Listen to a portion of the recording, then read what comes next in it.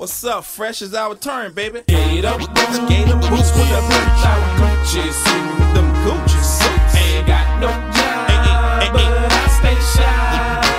I stay shy. Can't pay my rent. I can't pay my rent. All my money spent, but that's okay, cause I'm still fly. I'm so fly. What's going on, everybody? It's your boy Jordan. And this is Desmond. And welcome to episode 169 of Two Black Nerds. Yeah. That's right. It's that time once again for us to bring you our opinions and hot takes on all things fandom, pop culture, and entertainment. As always, you can find Two Black Nerds wherever you get your podcasts. Please make sure to hit that subscribe button and leave us a friendly rating and comment to show your support. And of course, join in on the conversation each and every week by following us on Twitter, Instagram, and TikTok at Two Black Nerds. We appreciate that. Love y'all. And let's not forget to mention we have merchandise that's available now at twoblacknerds.com. Go check out our Two Black Nerds Forever collection, inspired by Black Panther Wakanda Forever. We got t-shirts, crewnecks, hoodie stickers, mugs, and tote bags. So go ahead and place those orders right now. On today's show, we'll be previewing more than a dozen projects slated to drop from Marvel this year, from the beginnings of Phase 5 in the Marvel Cinematic Universe to Sony's expanding slate of Spider-Man related projects. We'll discuss our thoughts on everything we expect to see in 2023. But before we get to any and all of that, we're kicking off this podcast with huge announcements from another superhero cinematic universe. I'm talking about DC Studios and the brand new DC Universe. Now, we have been waiting with high anticipation for the announcement of a brand new DC Studios slate. James Gunn, the current co-CEO of DC Studios, the brand new DC Studios, in fact, has long teased that announcements would be coming at the top of 2023, and he specifically said, January, you will all know what the immediate future for DC Studios will be. Little did we know, he was going to wait literally the entire month of January until he told us these announcements, giving us all the way until the last day to finally unveil what will be the future of the new DC Universe. So on Monday of this week, he actually held a private event at Warner Brothers Studios for press and journalists to attend to officially unveil all of the next iterations of these projects and what's going to be coming down the pipeline over the next few years so that they can go write their stories, create their content to really create a lot of support and momentum around this big announcement. And just before the recording of this podcast earlier this afternoon, we finally got the unveiling of the brand new DC Universe and everything that's going to come. And we officially have 10 projects across both film and TV that we will be getting over the next few years. There's so many things to get to, so many specifics, so many projects that we expected to hear about, some brand new surprises that we had no idea were currently being developed. So lots to get to here. But before we dive into the specifics and go project by project and give our thoughts and general opinions about what's going to be coming out here from DC, man, I just want to quickly get your temperature check on everything you heard. How do you feel about this DC announcement? Are you excited? What are your overall thoughts about everything that James Gunn and company rolled out today? Yeah, man, I think first and foremost, I feel pretty good about this, man, mainly because it's the thing that we've been asking for a long period of time. Even people who aren't heavy into really DC movies and TV shows and, you know, everything that there is, always, I've been asked so many questions about why don't they use the same actor in the Flash TV show and the movies? Why don't they, you know what I'm saying? Why doesn't the Arrowverse connect to the DCEU? What's going on there? They could have used this Batman over here and this Batman over here. And I think today, James Gunn and Peter Safran addressed that very important thing that concerned fans for a very long time. Not only that, but me and you, again, talk DC constantly and frequently on this podcast a lot. And one thing that I think we always bring up is if you're going to have separate brands, make it make sense. Just tell us what the other brand is. We've probably said that like 8 times in the past year. Like, if you're going to have separate things, just tell us, make a new Earth, make a new something. Now we have news that it's going to literally be called Elsewhere. And I think that's very important when hearing this news for me. Of course, again, beyond all the projects that we'll talk about in a second, beyond all of that, it's being able to say, this is another thing. This is the main thing that we're doing. This is we're using all the actors in all across everything for the same TV shows and movies. That's super important. And so just that news alone makes me happy. It makes me excited. That is what James Gunn came in there to do, is to find a vision and to find some focus. And that's what it sounds like right now that they're doing. Not only that, but him giving us the information that the movies coming up are not for no reason. He him saying Shazam was already kind of was a little disconnected. So now we can connect it because it was already a little disconnected. Genius. You know what I mean? Like, it feels good to me. Now, I know a lot of people that had no interest in going to see Shazam. Now they're like, oh, shoot, maybe I should pop in there real quick. You know what I mean? I think that energy is part of something that can really shift what DC has going on here, man. Now, in a lot of ways, people were looking for the first movie that James Gunn as a reboot, you know what I'm saying, as the new start. But now I'm like, well, the new start's in about a month and some change, you know what I mean? 2 months at max. And I think that feels good to me, like knowing like DC, we're not disappearing. They're not disappearing for 2 years now. Now it's like, okay, there's some stuff in the works and we know what's going on, man. So again, overall, I'm feeling really good about it. I love that James Gunn took the time I love how he's telling us he has other talented writers, other people on projects. I think that was another concern, was that James Gunn was doing a lot of things by himself. It's very clear that he's not now. We had there's other projects on here where we're like, oh, we're not sure he's going to do it. He's doing them, and I think I'm very excited for it. So I'm ready, man. I think James Gunn and Peter Safran are here to get the job done, but we'll have to see.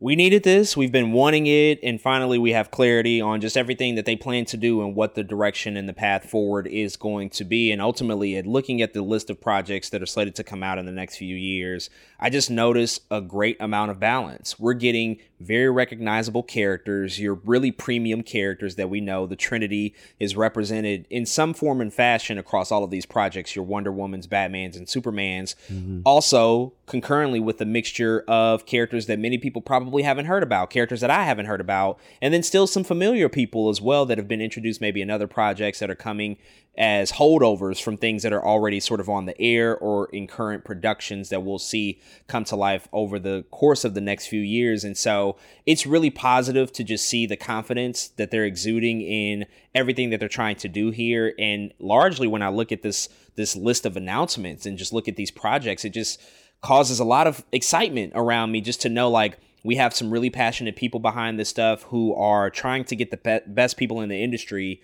to really helm these projects and bring them across the finish line and to create really entertaining experiences for us as fans and as an audience.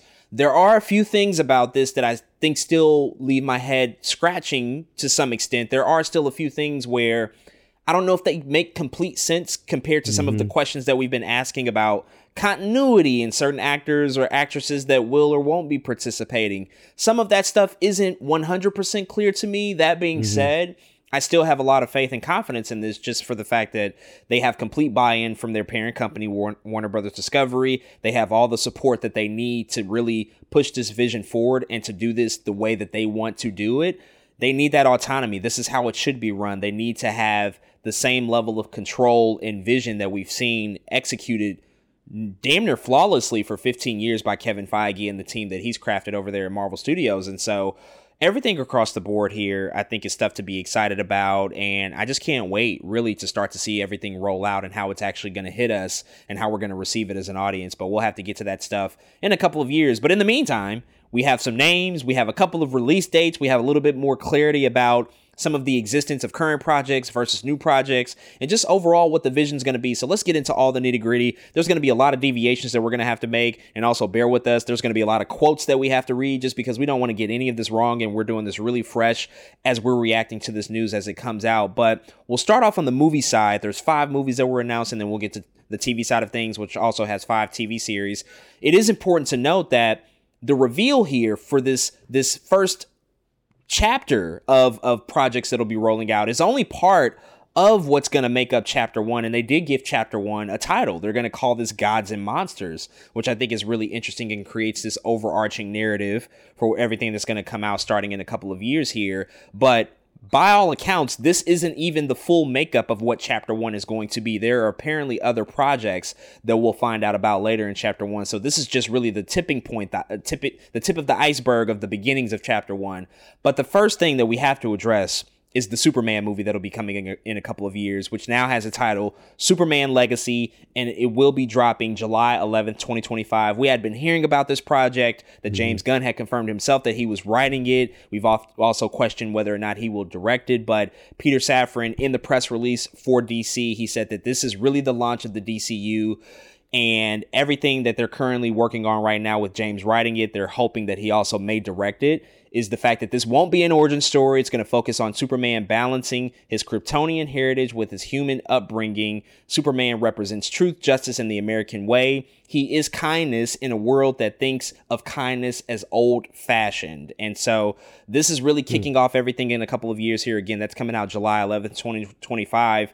So we've been here in a similar position before. Man of Steel was technically the start of the DCEU back in 2013. That was the film that kickstarted that universe.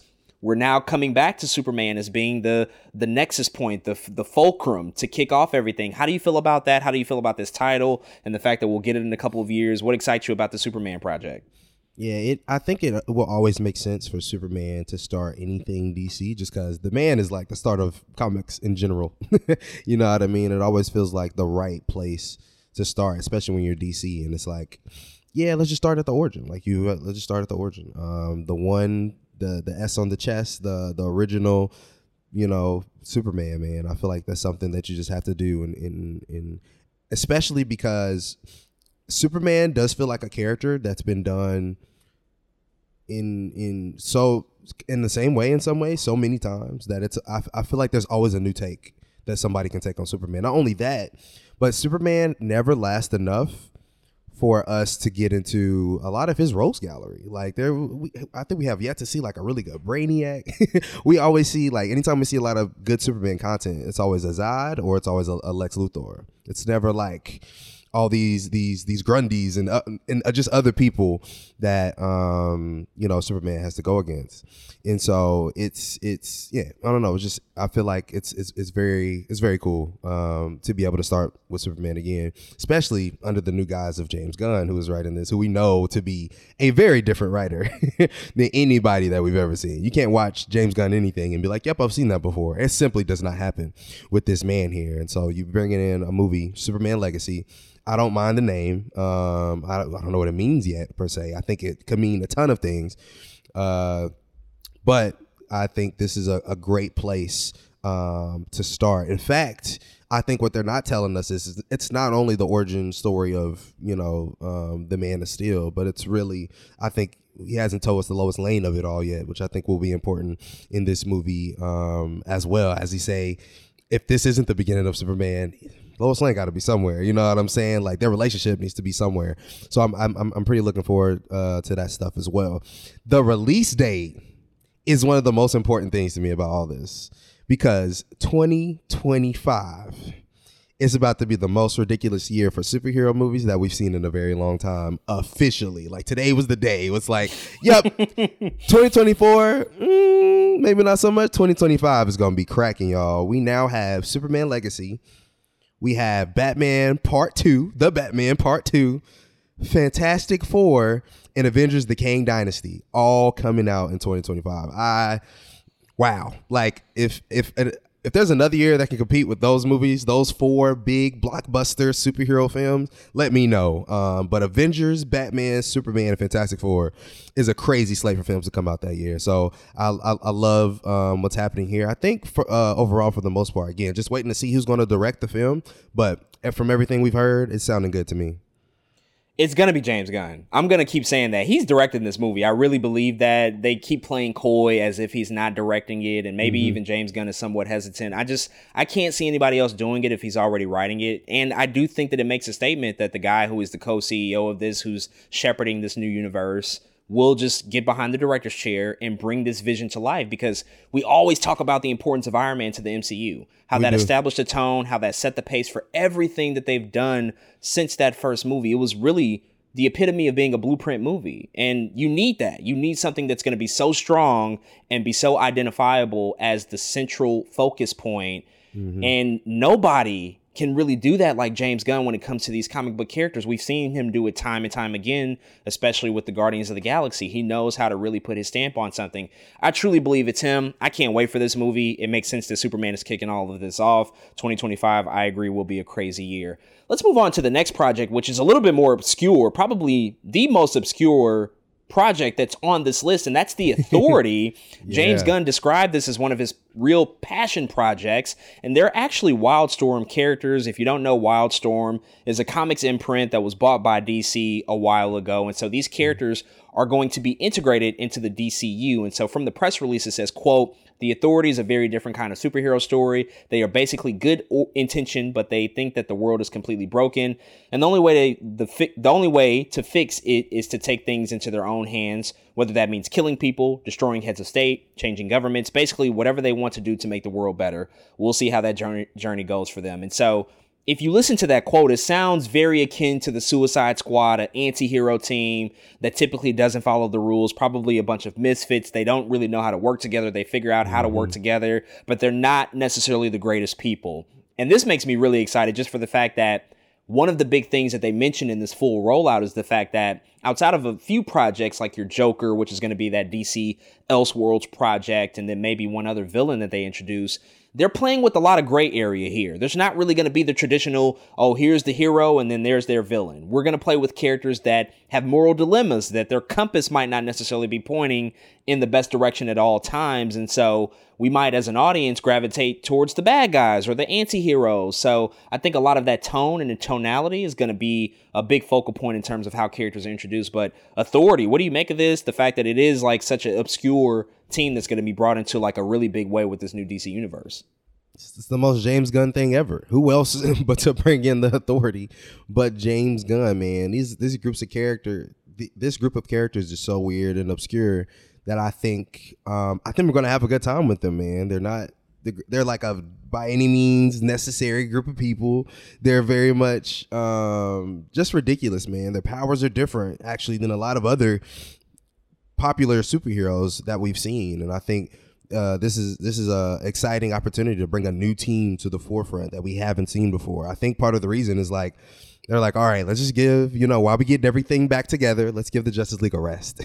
You know what I'm saying? But people still have the appetite to see a team. So I think he's throwing the Authority in here, man, to not only get a new look of some superheroes who aren't always so super, especially in a world where The Boys and Invincible exist. I feel like he's like, let's throw a little wrench in there. Again, this is very James Gunny to me, for them to include this group here, man. But I think it's a really cool idea, and I think it's one of those sleeper hits that might exist, on this list. Of course, people are going to gravitate towards all the popular names, but I think the same way that James Gunn introduced Guardians to the world, I think he's trying to introduce the Authority to the world in a slightly different way. And in some ways, the Authority, low-key, is probably a more mature Guardians in that way. And to be honest, I'm excited to see that. So I think it's pretty dope he's bringing them here.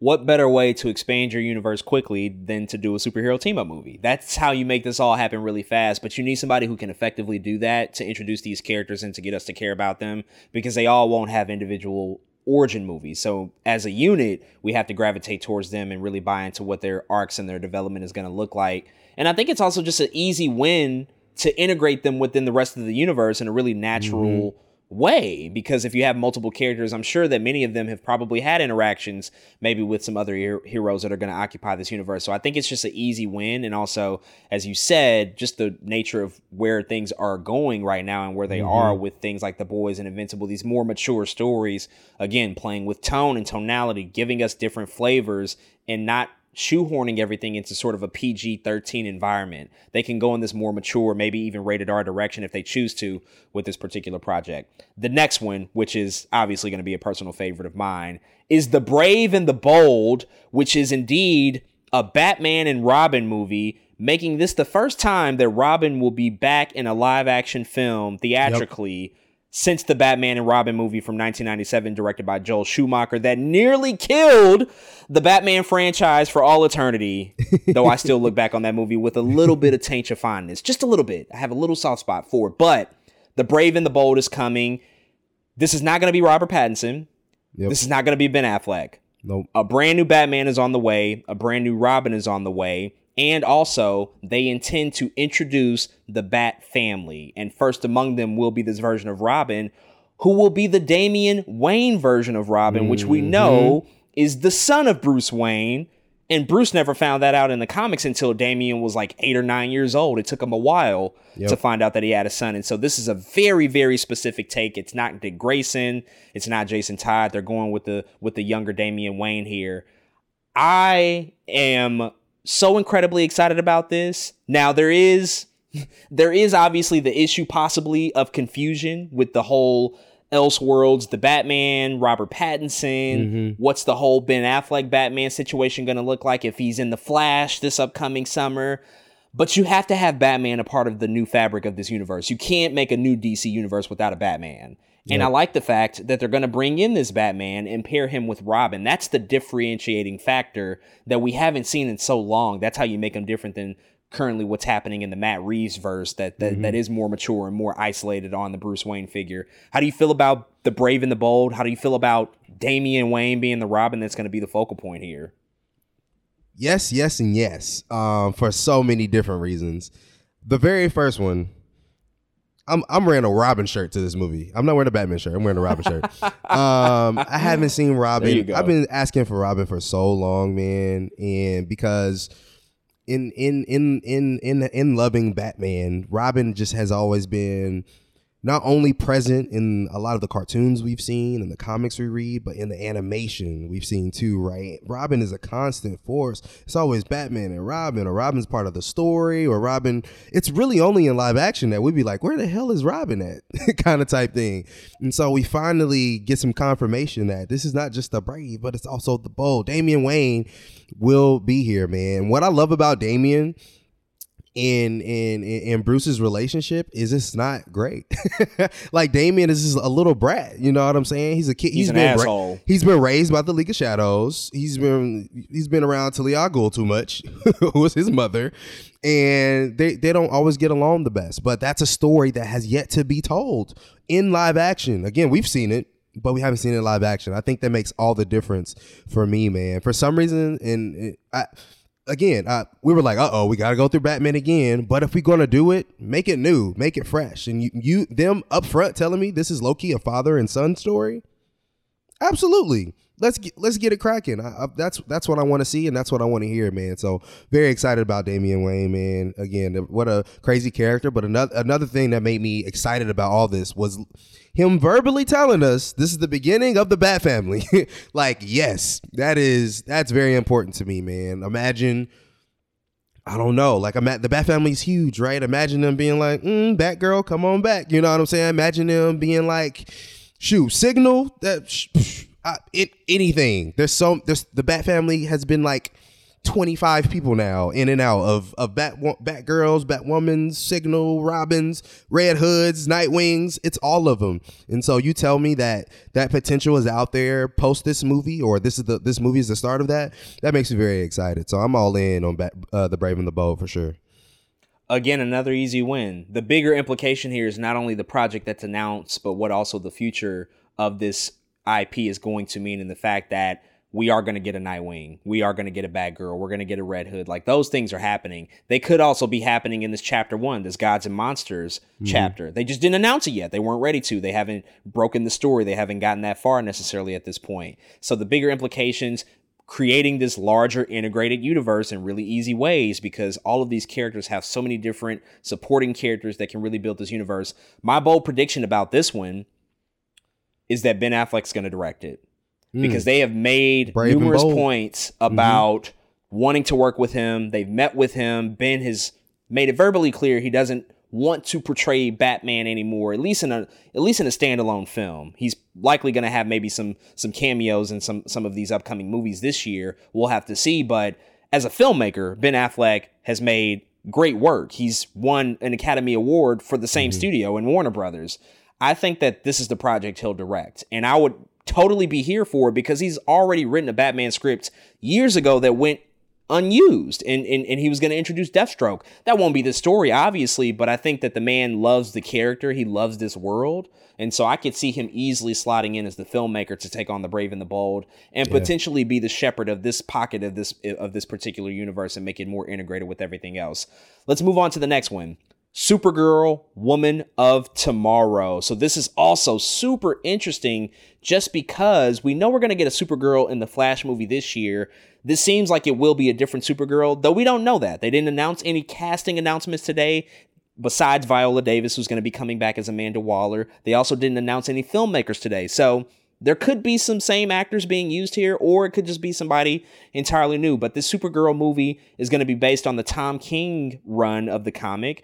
And in this story, Superman, who we know has been sent from Earth, has been raised by loving parents, but Kara was on Krypton, and she's a piece of the planet that drifted away and lived her first 14 years of life in a really tough and difficult situation. She watched everybody around her die. So I think it's definitely a more tragic story compared to her cousin that we've seen and that we haven't explored. But this is a really bold move to say we're going to do not only a Superman movie, but we're going to do a Supergirl movie as well. And that's going to be one of the first projects that we announce. Not much more to know beyond that, but Supergirl has grown in popularity over the years, again, with the inclusion of in other projects, animated films, video games, the upcoming Flash movie, as I noted. How do you think that this fits with the whole strategy and what they're doing in the larger picture of what they're building out here? Yeah, I think they're trying to, I think because they're taking a very slight different approach in moving forward with Wonder Woman completely yet. You know, we'll talk about that in the TV series in a second. But I feel like they're like, okay, in this opening movie slate, there has to be the woman lead somewhere that we have. And I think Supergirl is just their pick right now. And it's I think what James Gunn is partially trying to do is subvert expectations a little bit. Because I actually really liked the Supergirl TV show. I thought it was pretty one of the better DC TV shows. It was like the perfect cheesy to me. But I think James Gunn is going to do something where he like cracks that a little bit. Because the Woman of Tomorrow, I think, is not so nice, which is what he's saying. Like, it's a very different type of Supergirl, which I think, you know, you even said it. The story is not what you think it is. You know what I mean? It's a little darker tone when it comes to that. And we have yet to really get a woman-driven darker story out of superhero-dom really across the board. You know, of course there's some Black Widow stuff that's kind of dark, you know, there's some Gamora stuff that's kind of dark, but I think in terms of the somebody who's helming the movie, the titular character, I think he's trying to subvert expectations a little bit. So I think people are going to go in like, okay, Supergirl, this is going to be happy. It's going to feel like Superman. And I have a feeling it's not going to be like that at all. And so I think that's what they're trying to do. I think they're trying to shake up what the tone of this universe is going to be pretty early. DC fans do tend to be darker fans. And I think, again, with the authority, the way the Brave and the Bold is sounding, the way this Supergirl Woman of Tomorrow is sounding, I think they're trying to get into, no, this tone is not what y'all think it is. This is not the happy DC you've been seeing on TV for the past over a decade. You know what I mean? They're like, let's switch it up. And I think that's what this is doing. And if so, I'm pretty excited about that. Because really, Kara, however you people want to pronounce it, but she's a pretty cool character if you get to know her. So I think I'm okay with this too.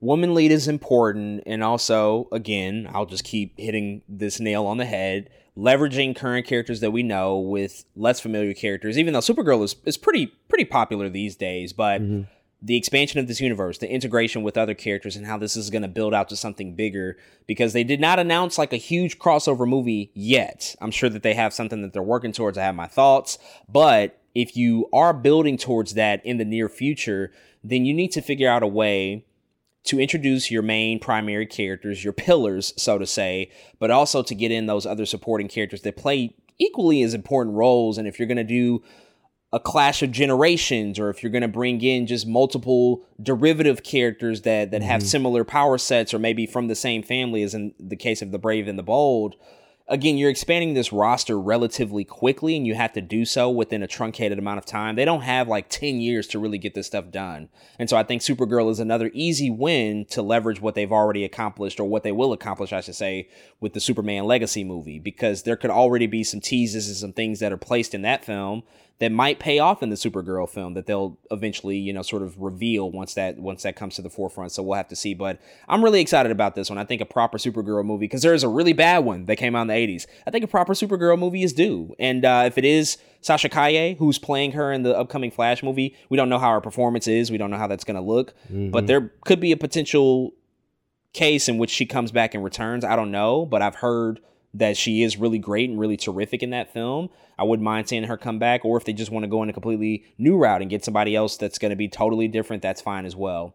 The next film, the last film that we're going to talk about is Swamp Thing, which is probably another big, bold announcement. So Swamp Thing is known across DC fandom and across the DC universe, but very, very different from all the other characters that we've talked about thus far. They've taken a crack at Swamp Thing over in the DC side of things multiple times. There's been a couple of TV series. There was one a few years ago that was on the DC Universe streaming platform that oddly, they released the series premiere, and then right after they announced it and released it, they said, oh, by the way, we're canceling the show after the first season. It's not going to come back, which I was just completely perplexed by. You could have just waited until the season was over, but they announced it right after the series premiere. And I actually liked the first season. I watched that show. Good. And it was it's pretty a good decent. Show. It's a good show. It had a great tone. Visually, it was really impressive. So it was sad to see it go, but they're going to give Swamp Thing the live action treatment. And it's going to be really interesting because this is going to be probably the most unique in terms of tone compared to everything else, compared to the Batmans and the Supergirls, because this will be interconnected, but as I said, tonally and aesthetically, it will feel vastly different. But they did mention that this is going to be investigating the dark origins of Swamp Thing. So it seems like we're going to go back to the beginning with this character. I am not a Swamp Thing expert. I know a little bit, but even with that being said, I'm really, really excited about this one because you can just get so weird and so out there with this particular project. And you can also find a super visionary filmmaker to craft this thing and to make it something that we have just not experienced before. So I can't wait to see what they bring to life with this new project. Yeah, man. In fact, that Swamp Thing TV show I remember being produced by James Wan, which is like part of the reason I was like, hell yeah, let's do this thing. But man, Swamp Thing, dude, what a weird character. I'm pretty excited for this. This is another one that's like, oh, y'all doing something different. A Swamp Thing movie now? Okay, yeah, y'all definitely doing something different. Plus, Swamp Thing is one of those characters that exists in DC, in particular in the realm of the Justice League, where you can put him wherever you want and it just works. It's because he is weird, but because he's part of the earth, he just works. You could even, knock on wood, but you could even say this Swamp Thing movie is the beginning of some Justice League dark stuff. Bet. Okay, you know what I mean? Like, again, knock on wood, but like you could say that. You could say this dude is, I don't know, he's definitely a crossover character, long story short, which is what makes me part of my excitement for this, man. So I'm pretty excited to see it. Swamp Thing is cool. If you don't know Swamp Thing, look up Swamp Thing, watch the TV show. This is one of the characters I'm like, he's pretty freaking tight. I mean, he was so popular, they at least put him in the Injustice game. He was in Justice 2 as a character. You know what I'm saying? Like, he's popular enough to be there. You should probably know about him, kind of type thing. He's really dope. He even made his way into Harley Quinn, the TV show. So man, I think this is going to be dope. Again, another one of those tone. This is different than what you've seen before. Things that James Gunn and Peter Safran are telling y'all. They're like, Swamp Thing movie is happening. Don't forget, there's still some Constantine stuff waving in the air right now, but Swamp Thing, man, I think this is going to be dope. Could we see a redemption story for James Wan? Could he direct this movie? Is that a possibility? James Wan and Peter Safran are tight. Can you envision that? James Wan directing a Swamp Thing movie? Man, that would be fucking insane. I have another name that would also just be equally as like ridiculous and would be a dream. Guillermo del Toro. Oh my God. Movie. Can you see, like, that would just blow my fucking socks off, because what you can do with that and what I think is possible with how they're framing stuff, Guillermo doesn't have to come in and necessarily create a franchise. He doesn't have to come in and direct 5 movies. But if he has a specific take, or even James Wan for that matter, if they have a specific take and they just want to get that vision out there and come in for one movie, I think that they would have the leeway to do it. But that brings us to transitioning to the TV side of things, because we also got the announcement of 5 TV series. The first one is going to be called Creature Commandos, which is the first series that they're going to be releasing. Apparently, James Gunn has already written the entire series. I don't know when this guy sleeps because he writes so goddamn fast. But this is going to be an animated project, which is also just uniquely interesting. The first and only animated project that they announced thus far. And the artwork that they released actually came from the animation company that is currently working on it. But this is going to be based on a team from DC. And I think that in mentioning this project, this is also a good point to slightly deviate and just mention the overall strategy and the integration of many other elements and mediums into what this new plan is going to look like. We've talked about the fact that this isn't just going to be live action. This will be an interconnected universe across live action, television, animation, and even video games is a part of the plan at some point. Yeah. And this is definitely a reference to that, because they talked about the fact that some of the characters are going to be going back and forth from live action. They're going to go back and forth from theatrical to television. Rick Flag Sr., the father of the Rick Flag that we met in the Suicide Squad movie, is going to be a character in this television series. And so they're definitely making it a point to say, hey, this stuff is going to be a lot more fluid than it ever has been. How do you feel about that? How do you feel that that's going to work with some of the things that we're already seeing? Because there's already a Warner Brothers animated division that creates DC animated content multiple times a year. There's always like 4 to 5 home video releases, and James Gunn and Safran mentioned that they're currently talking with them and discussing with them how that's going to work into their future projects and if they're going to connect or what that's all going to look like. How do you feel about just the entire integration of all these different mediums and what they're going to do in the new DCU? Man, it's something that technically hasn't been done before. You know, there's always, of course, like very few examples of times where anything animation carries over to live action. It just doesn't happen a lot. The same thing with, again, him telling us the people who play the voice actors in these animated shows are going to be the same actors when we bring them to live action. That doesn't happen that often. Does it happen? A little bit. It does happen sometimes, but it doesn't happen that often. And to see it happening here is kind of refreshing in a way, because this is something that I always thought was not necessarily easy, but it was just like an easy idea, if that makes sense. Maybe not easy to execute, but it's like, why aren't we doing this kind of type thing? And now somebody comes out and it's like, okay, somebody's finally doing it. And I'm glad that James Gunn is doing it, man. I think it's a great idea, man, especially given, again, they're trying to dip into everything possible. Movie, TV, video games. Again, another industry we've been talking about a lot lately. That's like, I can imagine Creature Commandos is this crazy animated cartoon that's just amazing. Now you can make a crazy video game like the Suicide Squad versus Creature Commandos. Something ridiculous that doesn't make any sense. You know what I mean? But like, people will pick up on that. I think they touch on each other in those same ways too. The same ways that a lot of people played the Batman games because The Dark Knight was so hot. You know what I mean? People was like, I gotta go play the game now. The Dark Knight I love those movies, and so they had to do that. And so I feel James Gunn trying to pick up that same energy. Like, shoot, y'all like this game? Y'all like this movie or this TV show? You probably need to go play the game too. And I think it just makes sense across the board, especially if you establish such a good brand. If people look forward to your games as AAA every time, you know what I mean? If there's no disappointments like Gotham Knights, you know what I mean? If there's no disappointments in there like that, then, and you can just say, it's a banger after banger, it's nothing but W's across the board, not only for them as a company, but for us as the consumer. And so I think that's what makes me so excited as somebody who does consume every bit of content just like that. I think that's pretty dope. And so I'm looking forward to this strategy. By the way, I'm really struggling to finish Gotham Knights. It's really kicking my ass right now. I haven't done it. It's really straining my patience on how much it's taking out of me to want to finish that game.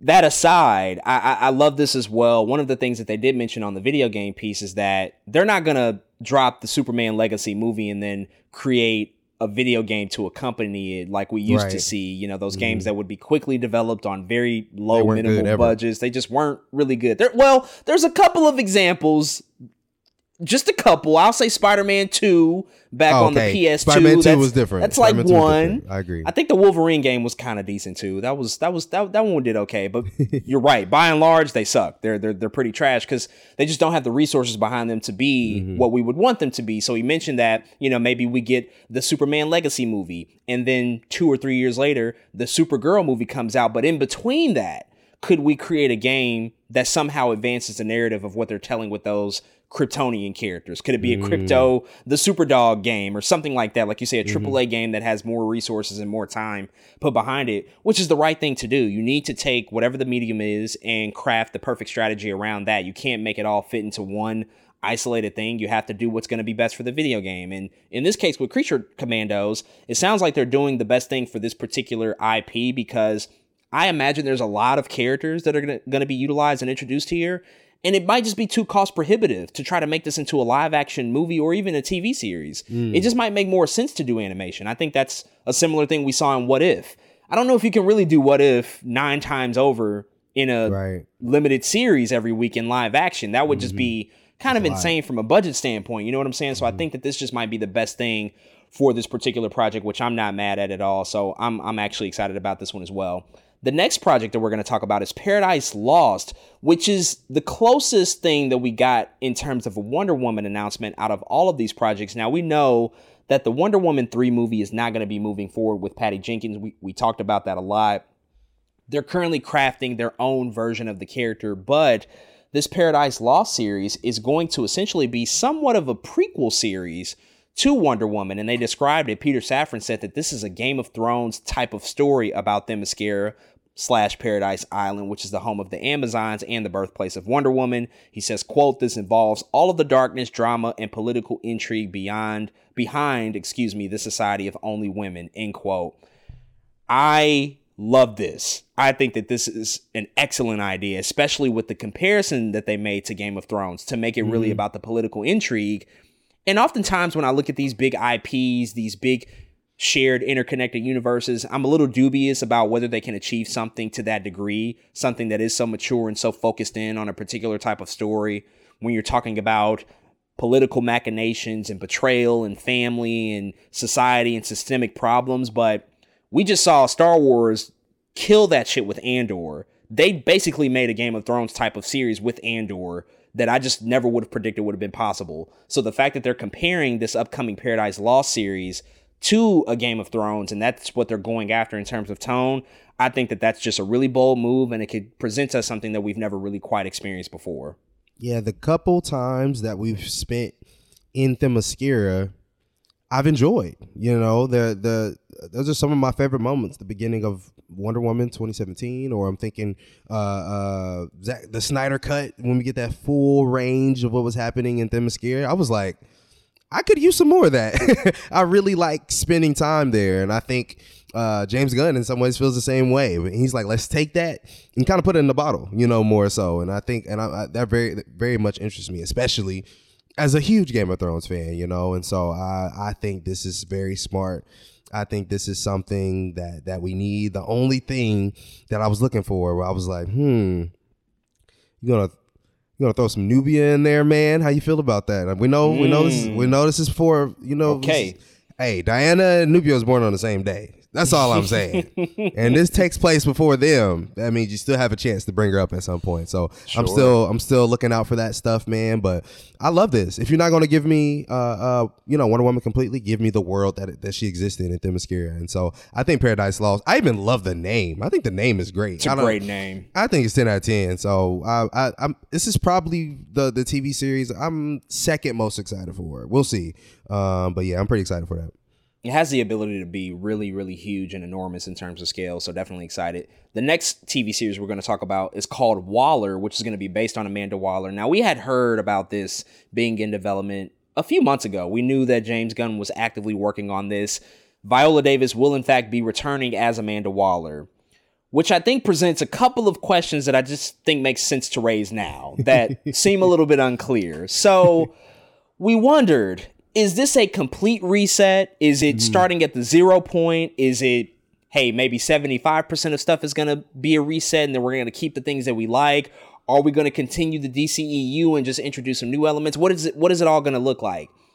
And I don't know if we really have any clarity on that still, just based off of this information that Viola Davis is coming back. And so what's happening with the series is that it's going to actually take place in between seasons 1 and seasons 2 of Peacemaker, because James Gunn is just incredibly busy now. Peacemaker season 2 is going to be delayed, but Waller is going to serve as sort of the in-between point. It's going to pick up a lot of those story threads in that series and continue them on until Peacemaker season 2 does eventually arrive. But the fact that Viola Davis is coming back, and also in this little mini press conference to the press that they revealed to yesterday, if you look at the trades and you read everything that came out of it, Peter Safran, James Gunn made it very, very clear that actors like Zachary Levi, who plays Shazam, Gal Gadot, who plays Wonder Woman, Jason Momoa, who plays Aquaman, they're welcome to come back and continue their roles if they can find an opportunity for them to. Most of them have movies coming out this year that we're going to see. But James Gunn made it very, very clear Henry Cavill is not Superman, and he will not be Superman. I mean, he honed in and focused. He ain't coming back, y'all. It's not happening. I don't really know how to feel about that. I don't know what's going on here. I like the Amanda Waller series as a concept. Sure, Viola Davis in her own comic book fronted series. Give me that every day of the week. She's incredible, especially with what we saw to Peacemaker. I just don't really get what's happening here in terms of continuity. Yeah. Because he also mentioned, and we'll talk a little bit about The Flash later, he said that movie's a reset to everything that's happening in the current DC universe. Right. So I don't know. I don't really know what the resolution is, and maybe we will get clarity. I would hope that we would get clarity on this stuff. But there's going to be characters from current projects that are going to make their way into these new projects that we see in the future out of this new DCU. What do you make of this? How do you react to it? What are your thoughts? First, I have to say, you could tell this was like one of the ones James Gunn was the most excited for. I don't know how to explain it, but like when it came to this part in Waller, he was like, oh man, y'all got to watch this TV show, y'all. It's going to be crazy. I think that made me a little bit excited for it, because to see how excited he was for it. I agree with everything you just said, man. It's very confusing and in some ways off-putting to try to figure out what all of this means per se. Again, like you said, him saying these people are kind of welcome to come back, him telling us, like, he's like, Blue Beetle can still be a thing, and Shazam can still be a thing, Aquaman is still happening, it can still be a thing. Ooh, but that Henry Cavill, that boy is definitely not coming.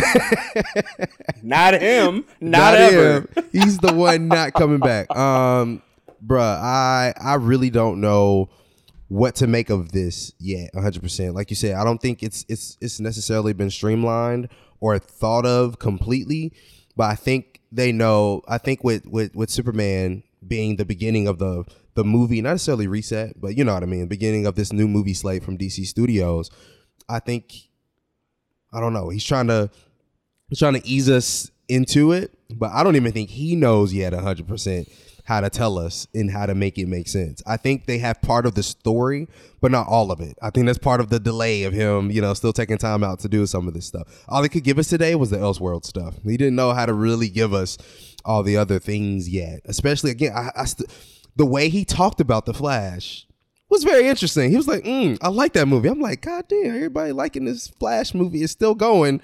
This movie must be fire for them not to for them to be going through with this movie. But I think we just have to continue to wait and see what they say, man, because it is weird. I definitely agree. The non-Henry Cavill stuff, but there's a new Superman, there's a new Batman. I don't know. I don't 100% know what's happening. Part of me just thinks he just wants to switch up those two and everybody else is free game. You know what I'm saying? But part of me wish, if that's the case, just say that. Look, listen, everybody, we're doing two things. Superman and Batman are changing. Not only that, but the timeline is going to reset. Okay, you know what I'm saying? Come out and say that. That's what you're going to do. But I don't even know if that's exactly what he wants to say yet. So I think they're trying to figure it out. But I absolutely agree with everything you just said. I'm not sure, man. All I know is he's excited for Waller, and so I'm excited for Waller. I think it's gonna be dope, man. Viola Davis helming any TV show, if you've freaking seen anything she's ever been in, is great, man. So I'm pretty excited for it. I have a bit of wild speculation about Henry Cavill. I'll circle back to it. But let's move on to the next series, which is going to be a live-action HBO Max series entitled Lanterns. Now, we have gone through multiple iterations of what this is supposed to be. Yes. But now we have a solid idea on what this project will look like. So from Peter Safran, he says, quote, "Our next project is another television series. We call it Lanterns, and it is starring two of our favorite Green Lanterns, Hal Jordan and John Stewart. It's going to be with HBO Max, as with all of our series that we're talking about today. It is more of a true detective type mystery with our two Lanterns, a terrestrial-based mystery," end quote. I don't know about everybody else, but this is the one I cannot wait to see. As soon as he said Hal Jordan and John Stewart, and then he said the words true detective type mystery, I'm all the fuck in. True Detective Season 1 is a phenomenal season of television. It's really incredible. You should watch it if you have not. The fact that they're going to bring that style and flavor into the DC universe, and it's going to be with Hal Jordan and John Stewart, the Black Green Lantern at that, and it's going to be extraterrestrial on different worlds, different galaxies. I mean, the sky's the limit. This is going to be huge. This is going to be enormous. This is going to be a tentpole television series for HBO Max. I cannot wait for this. It's been such a long time coming. I've been waiting for this for so long. The world has been waiting for this for so long since Ryan Reynolds played this dang character. We have been waiting for Green Lantern something, anything. All we even get is like in the Snyder Cut, it's like a ring that's in there. I don't know what we have been doing with this character. I don't know where the Lanterns have been. I don't even know how we got here without them.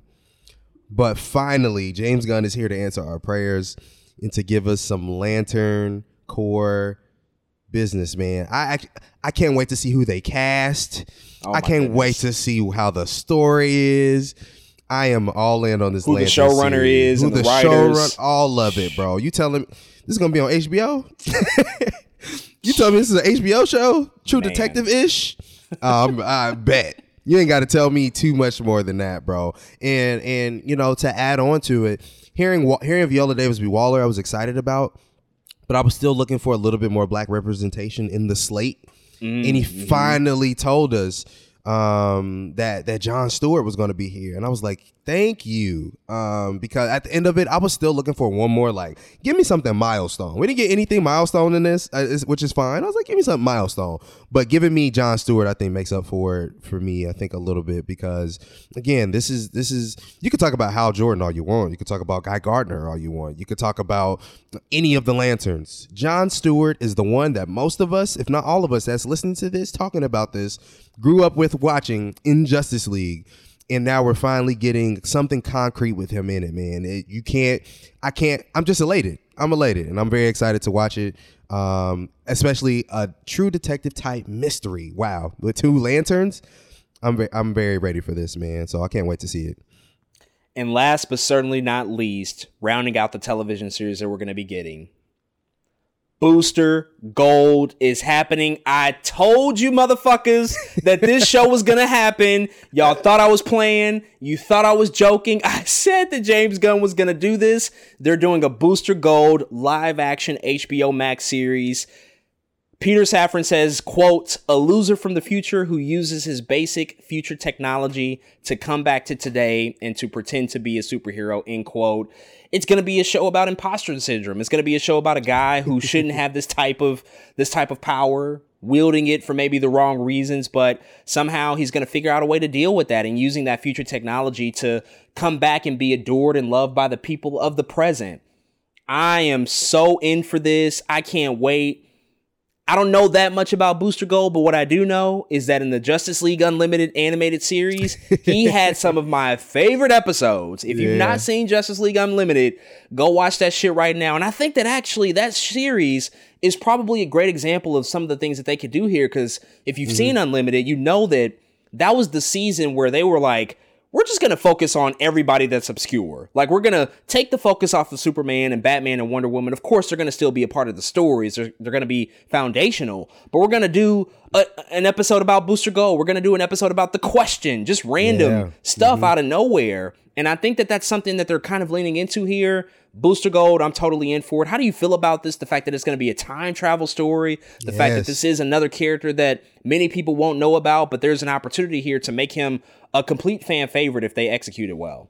Oh man, this dude is a cult comic fan favorite already, man. People love Booster Gold. In fact, out of everything, to be honest, on the TV show list we got today, I am sure that the people I know, the people who read comics, the people who are just, this is definitely probably top 3 favorites on this list, just because people have been looking for Booster Gold content for so long.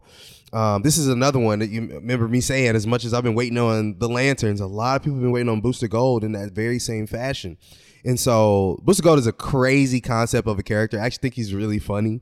I think that's what I love. This is under the guise of James Gunn. It's like, this is perfect for him to oversee, is somebody like Booster Gold, man. But man, he is just a ridiculous character. Just the concept of a dude going back in time to use weapons that he from the future to look cool is like, this dude is a low-key a douche, but it's great. Like it really works out as a cool type of show. And so I think I'm pretty excited for it, man. This is another one I can't wait to see who they cast. Some of the other stuff I'm like, cast who you want, but this is another one I'm like, I'm sure there's fan cast all over the place of who this could be. I seen one last week. It was like Chris Pratt. I don't know where that came from, but it's a lot going on, man. So I'm pretty excited for this one as well. So again, as we mentioned, this is only part of chapter 1 of Gods and Monsters, of the projects that they're going to roll out. So there will be some other surprises, some other announcements that eventually come. We don't know when, but we have a lot to digest already.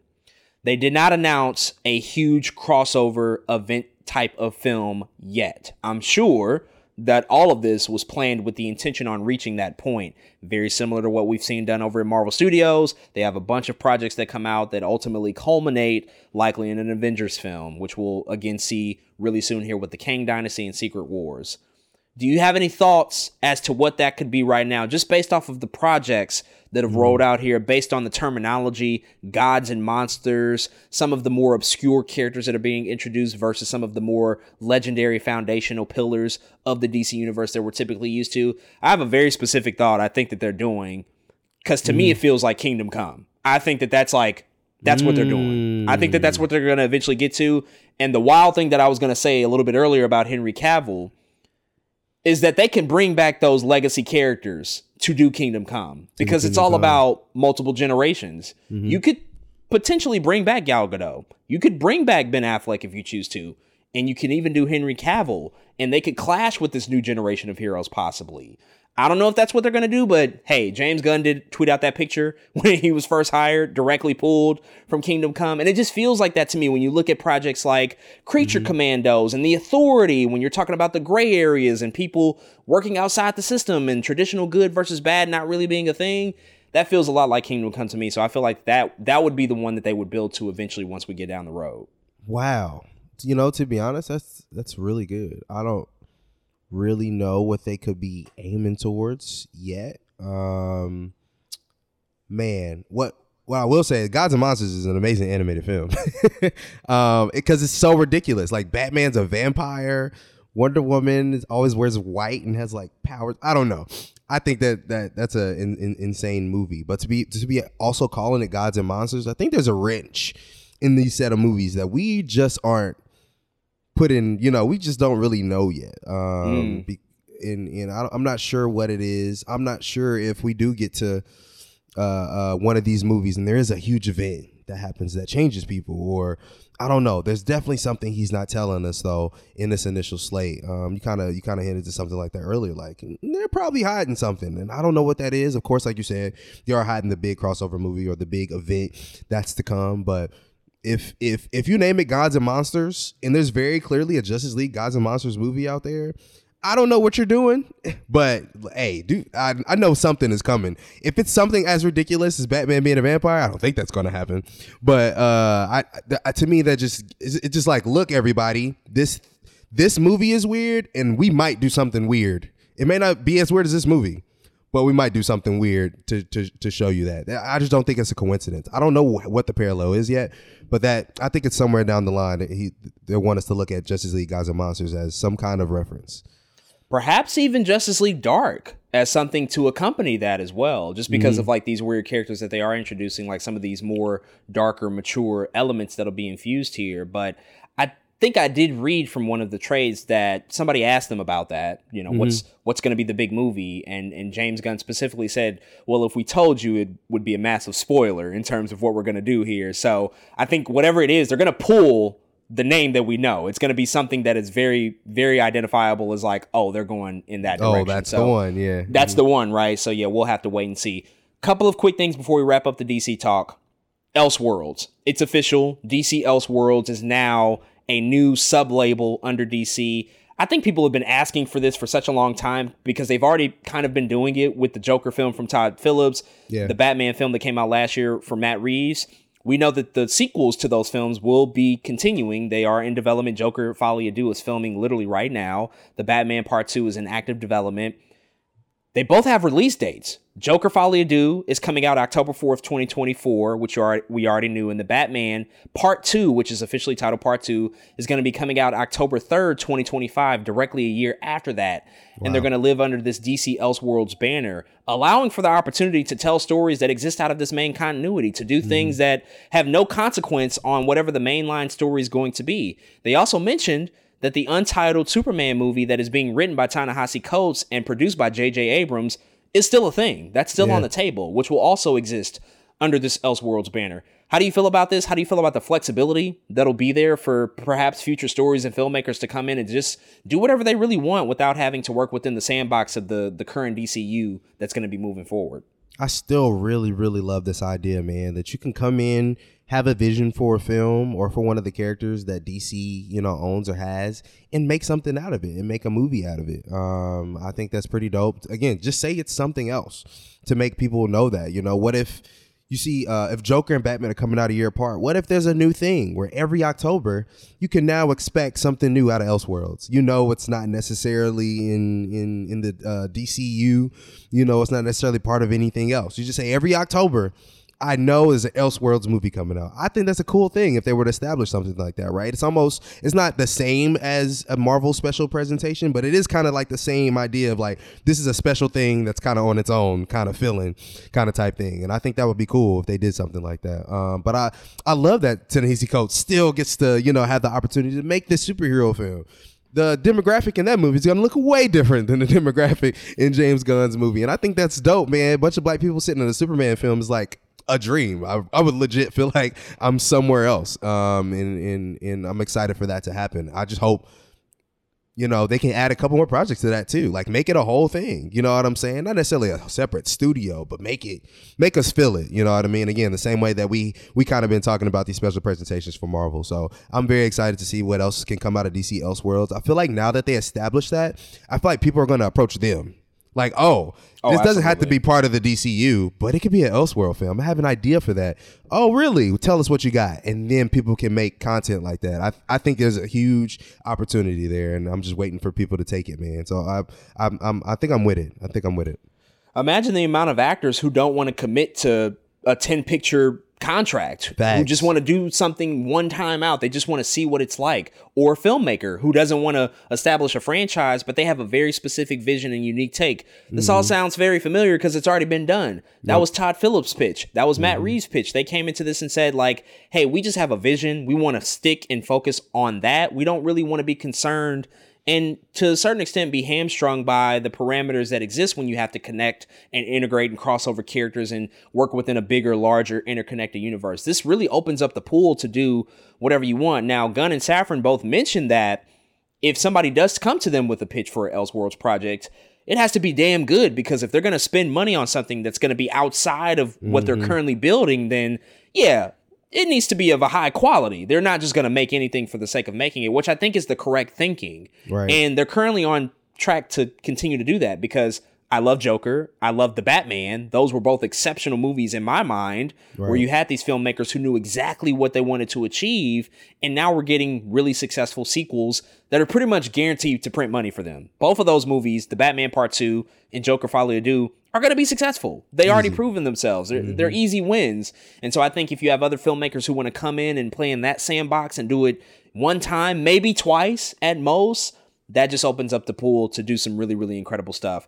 Now, before we get out of here on the DC stuff, we should probably address the current state of things. We still have 4 movies coming out this year. We can't forget that. The next couple of years are going to be really interesting because none of this stuff from James Gunn and Peter Safran is going to really get started until 2025. The launching pad is Superman Legacy, launching in July 11th of 2025. It's going to take a couple of years to get that movie off the ground, and then they'll be off to the races. But currently, Shazam! Fury of the Gods is right around the corner. We just got a brand new trailer for that. It'll be followed up with The Flash coming out in June. That'll be followed up with Blue Beetle in August. And then last, rounding out this year, is going to be Aquaman and the Lost Kingdom coming out from James Wan in December. Then 2024 is going to just kind of be a dark year, which I think you and I both assumed would be the case. Like outside of Joker Folie à Deux, we're not really going to get anything from DC. It's just going to be that weird transition state that we're just going to have to get through. Yeah. How do you feel about where things are right now? Because again, we mentioned that some of these actors are going to be welcome back. We don't have any other clarity about Jason Momoa. I don't even know if they know. We speculated about Lobo and if he could do that. Gunn and Safran have said he's not playing 2 characters. They've already made that clear in the press release. He's not going to be playing 2 characters. That's not going to happen. They're going to resume conversations after Aquaman 2 comes out in terms of what might continue with that character. James Gunn also said that The Flash is probably one of the greatest superhero movies he's ever seen. That's ridiculous. Is saying a whole lot, especially considering he's had nothing to do with that movie, essentially. He didn't make it. He didn't greenlight it. He wasn't a part of the development or the filming. He mentioned that he gave a few notes of feedback recently, but he doesn't have any reason to say that if he doesn't believe it. And that's like coming up. And he also said it's going to reset things, which how does that work? But they seem all really high on these current projects that are going to be coming out this year. Where does this stuff fit in? How does this work? What is it going to create in terms of a perception standpoint for fans who go and watch these movies that we don't really know if they have a future, but they might, but we just don't know at this point how they're going to fit into the new DCU. Yeah, I think it's definitely a weird spot to be in. But part of me wishes it's impossible to do after you establish so many connected universes and so many things. But part of me, I wish for us as a unit to just accept the movie as it is. Its own adventure, its own thing. Let's appreciate Shazam! Fury of the Gods just for that. Shazam! Fury of the Gods. Let's not go into it thinking about whose cameo might be in it, who's coming out of where. It won't be The Rock. It definitely won't be The Rock, and it damn sure ain't Henry Cavill. We know those for fact. It's not one of those 2 guys. We know it's not those 2 guys, but I still have a feeling that these are going to be decent films, and I think I can appreciate that. Even though these movies we know are this DCU is going to be reset, I'm still gonna like certain DC movies. You know what I mean. I'm still gonna like these things, no matter how you remove it from a universe. So I think that's the main thing. I know it's gonna be hard for people to kind of wrap their head around, but in some ways, him saying the Flash resets everything, very much clear. Flash paradox, right? Him saying that makes me feel like there's like slight merit to it, if that makes sense. They're not just reset. They're like, but now Flash resets everything, as it does in comics as well. You know what I'm saying? Like, this is a thing that actually also happens in the universe. So maybe it feels better after that film too. Maybe it's not just we deleted all this, kind of type thing. Maybe it's not we're going into Shazam and it's not connected to anything. But in my mind, I'm like, the way he said that, if we can get to this movie, if we can get to this Flash movie and see what it is for what it is, maybe it'll all make sense after that. And so that's kind of how I'm looking at it right now. I'm going into Shazam just to enjoy Shazam. I think the first one was good. I think I'll like the second one. I like the cast a lot. Now they got a bigger budget. That's how I'm looking at it. Its own isolated thing. And so I'm hoping the rest of the projects this year, that's kind of how we feel about it. Aquaman is Aquaman. Just like it for what it is right now. Let's figure out kind of the other stuff later and see if they can put the pieces together. So I'm hoping somehow they find a way to convey that.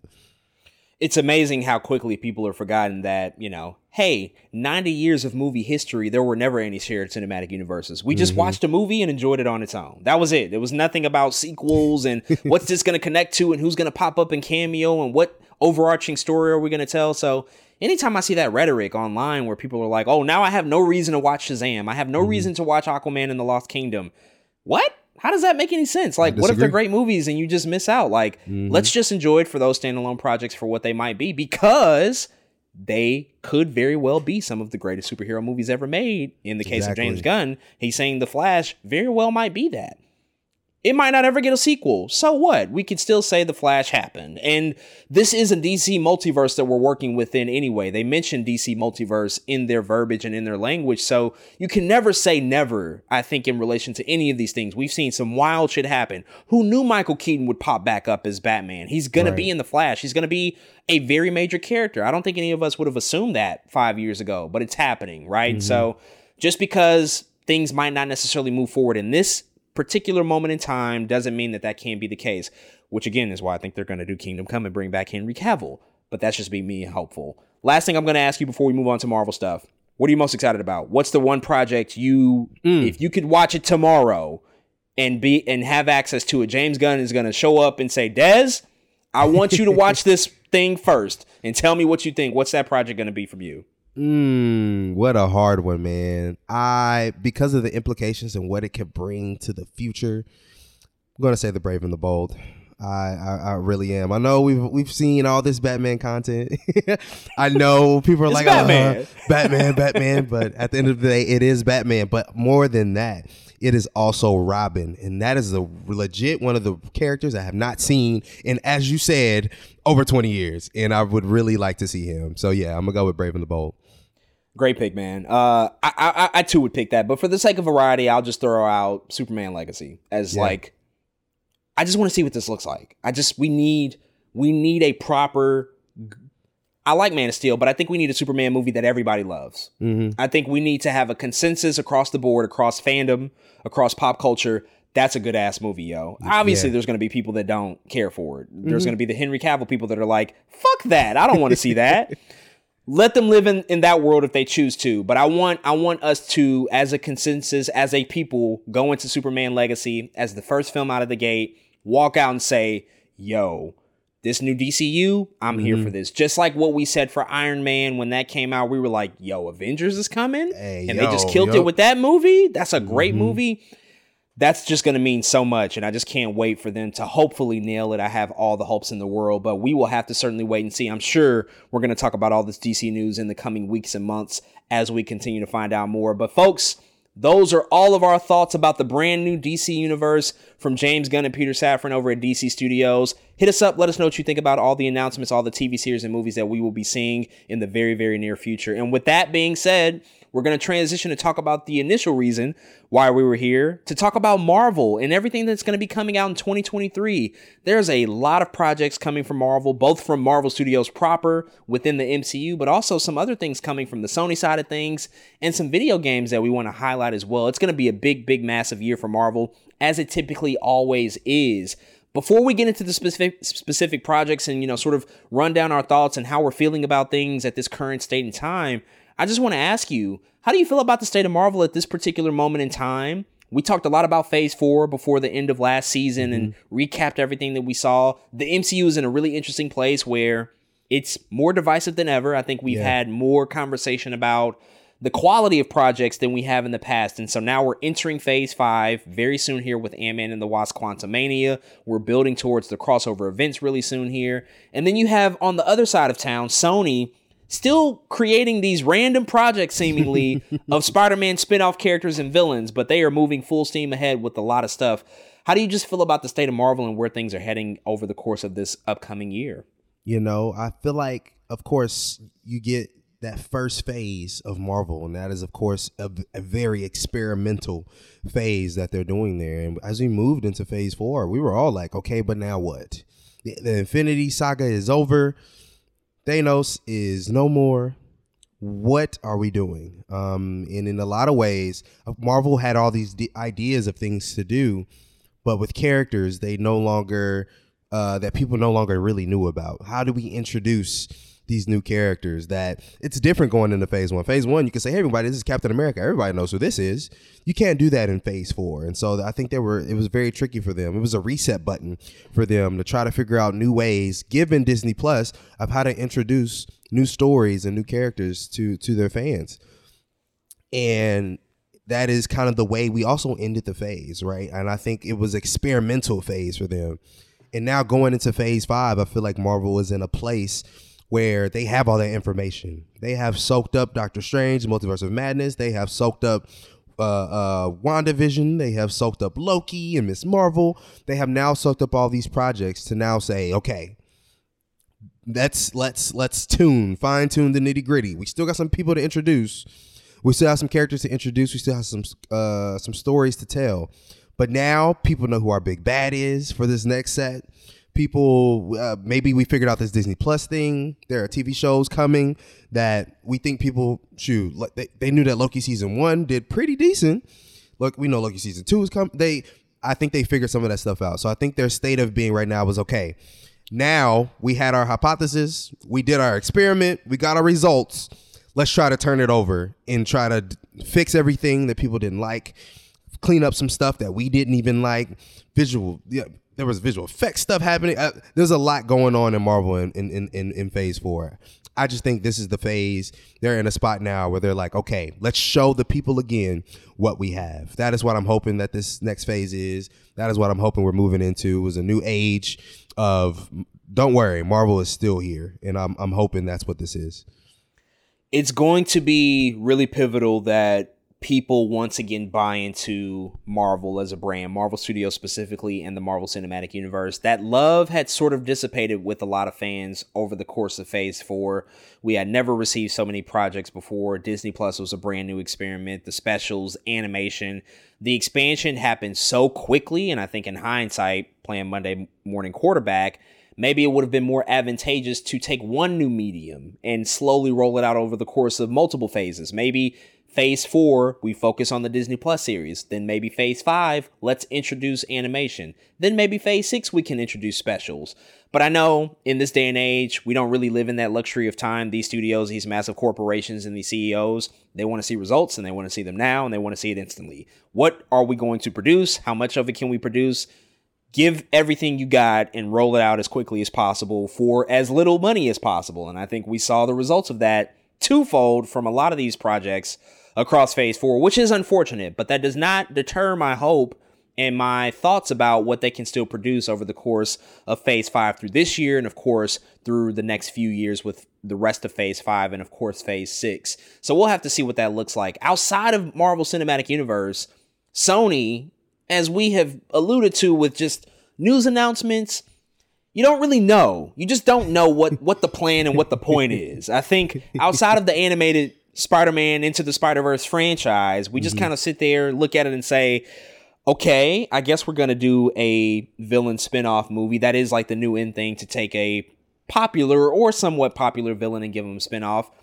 With good reason, at least from their perspective. They did make Venom, and those made a lot of money. The first one makes over $800 million worldwide, exceeds all expectations. The second one comes out, makes over $500 million worldwide, still in the throes of the pandemic. So I get the thinking. You just want to hope that the quality is going to be there to produce some really good movies, because Morbius sucked ass. It was a terrible movie. So we can't really go into that territory again. I want us to make sure that we're still focusing on quality and not just putting out shit for the sake of having it. So more dubious about the Sony projects and the Sony side of things outside of the animated stuff, but time will tell what that all looks like. But let's get into it. Let's run down these projects and get to them. First up, of course, in a couple of weeks here, Ant-Man and the Wasp: Quantumania will finally be releasing from Marvel Studios. Coming out February 17th. Peyton Reed is back in the director's chair. We're going to get the introduction of Kang, who is the big bad for this upcoming phase. We know he will be the villain in at least Avengers: The Kang Dynasty. We'll have to see if that continues into Secret Wars, but they have hyped him up so much as being the next one up after Thanos and what we saw in the Infinity Saga. Jonathan Majors is coming here in a big way after being first introduced in Loki a couple of years ago. Ant-Man has typically been one of the smaller scale efforts in terms of movies that they've done. I think I've associated, and many people probably have associated it with being a palate cleanser for the MCU. Ant-Man 1 came out after Avengers Age of Ultron, which is like the more serious film. Yep. Ant-Man and the Wasp came out after Avengers Infinity War, you know, which is a really down movie that left all of us shook and just like wondering what the hell is going on here. I don't know if that's really the case now. Ant-Man and the Wasp Quantumania is being treated as a huge Avengers level style movie. Peyton Reed has expressed that that's what he wanted. What do you want out of this movie, man? Are you excited for it? What do you want to see? What do you hope ultimately this film tells us about the future direction of Phase 5 and beyond in the MCU? Man, it tells us that we're about to get Kang the Conqueror. The biggest thing about all this is that we're getting Kang the Conqueror, right, man? One of the biggest Marvel villains of all time. I am pretty elated for what's about to happen in this theater. I think Thanos is one thing. I think, you know, when Josh Brolin shows up and then you're just like, oh shit, this dude is crazy. But now I think we get to experience this super. Thanos is very black and white in terms of I'm about to snap half the universe. Kang he's so different, man. There's so many of him there, and is being played by Jonathan Majors, who is he's a colorful actor. Like, he can do anything in a lot of different respects, right? Jonathan Majors has never had a box when it really came to any of the roles that he's ever been in. And I think they did that on purpose.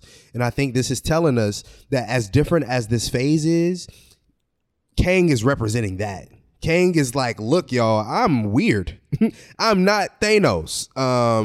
But I'm still here to take over with Baz and do whatever that I'm here to do. And I think it's a great set the tone kind of movie, hopefully, that this is going to be, man. I'm excited for it. But like, as you said, if Ant-Man is the palate cleanser and now you're telling everyone, maybe not so much anymore. You know what I mean? Like, one of the things I really love about the Ant-Man trailer is Kang is just punching this nigga, bro. Like, Kang is just punching.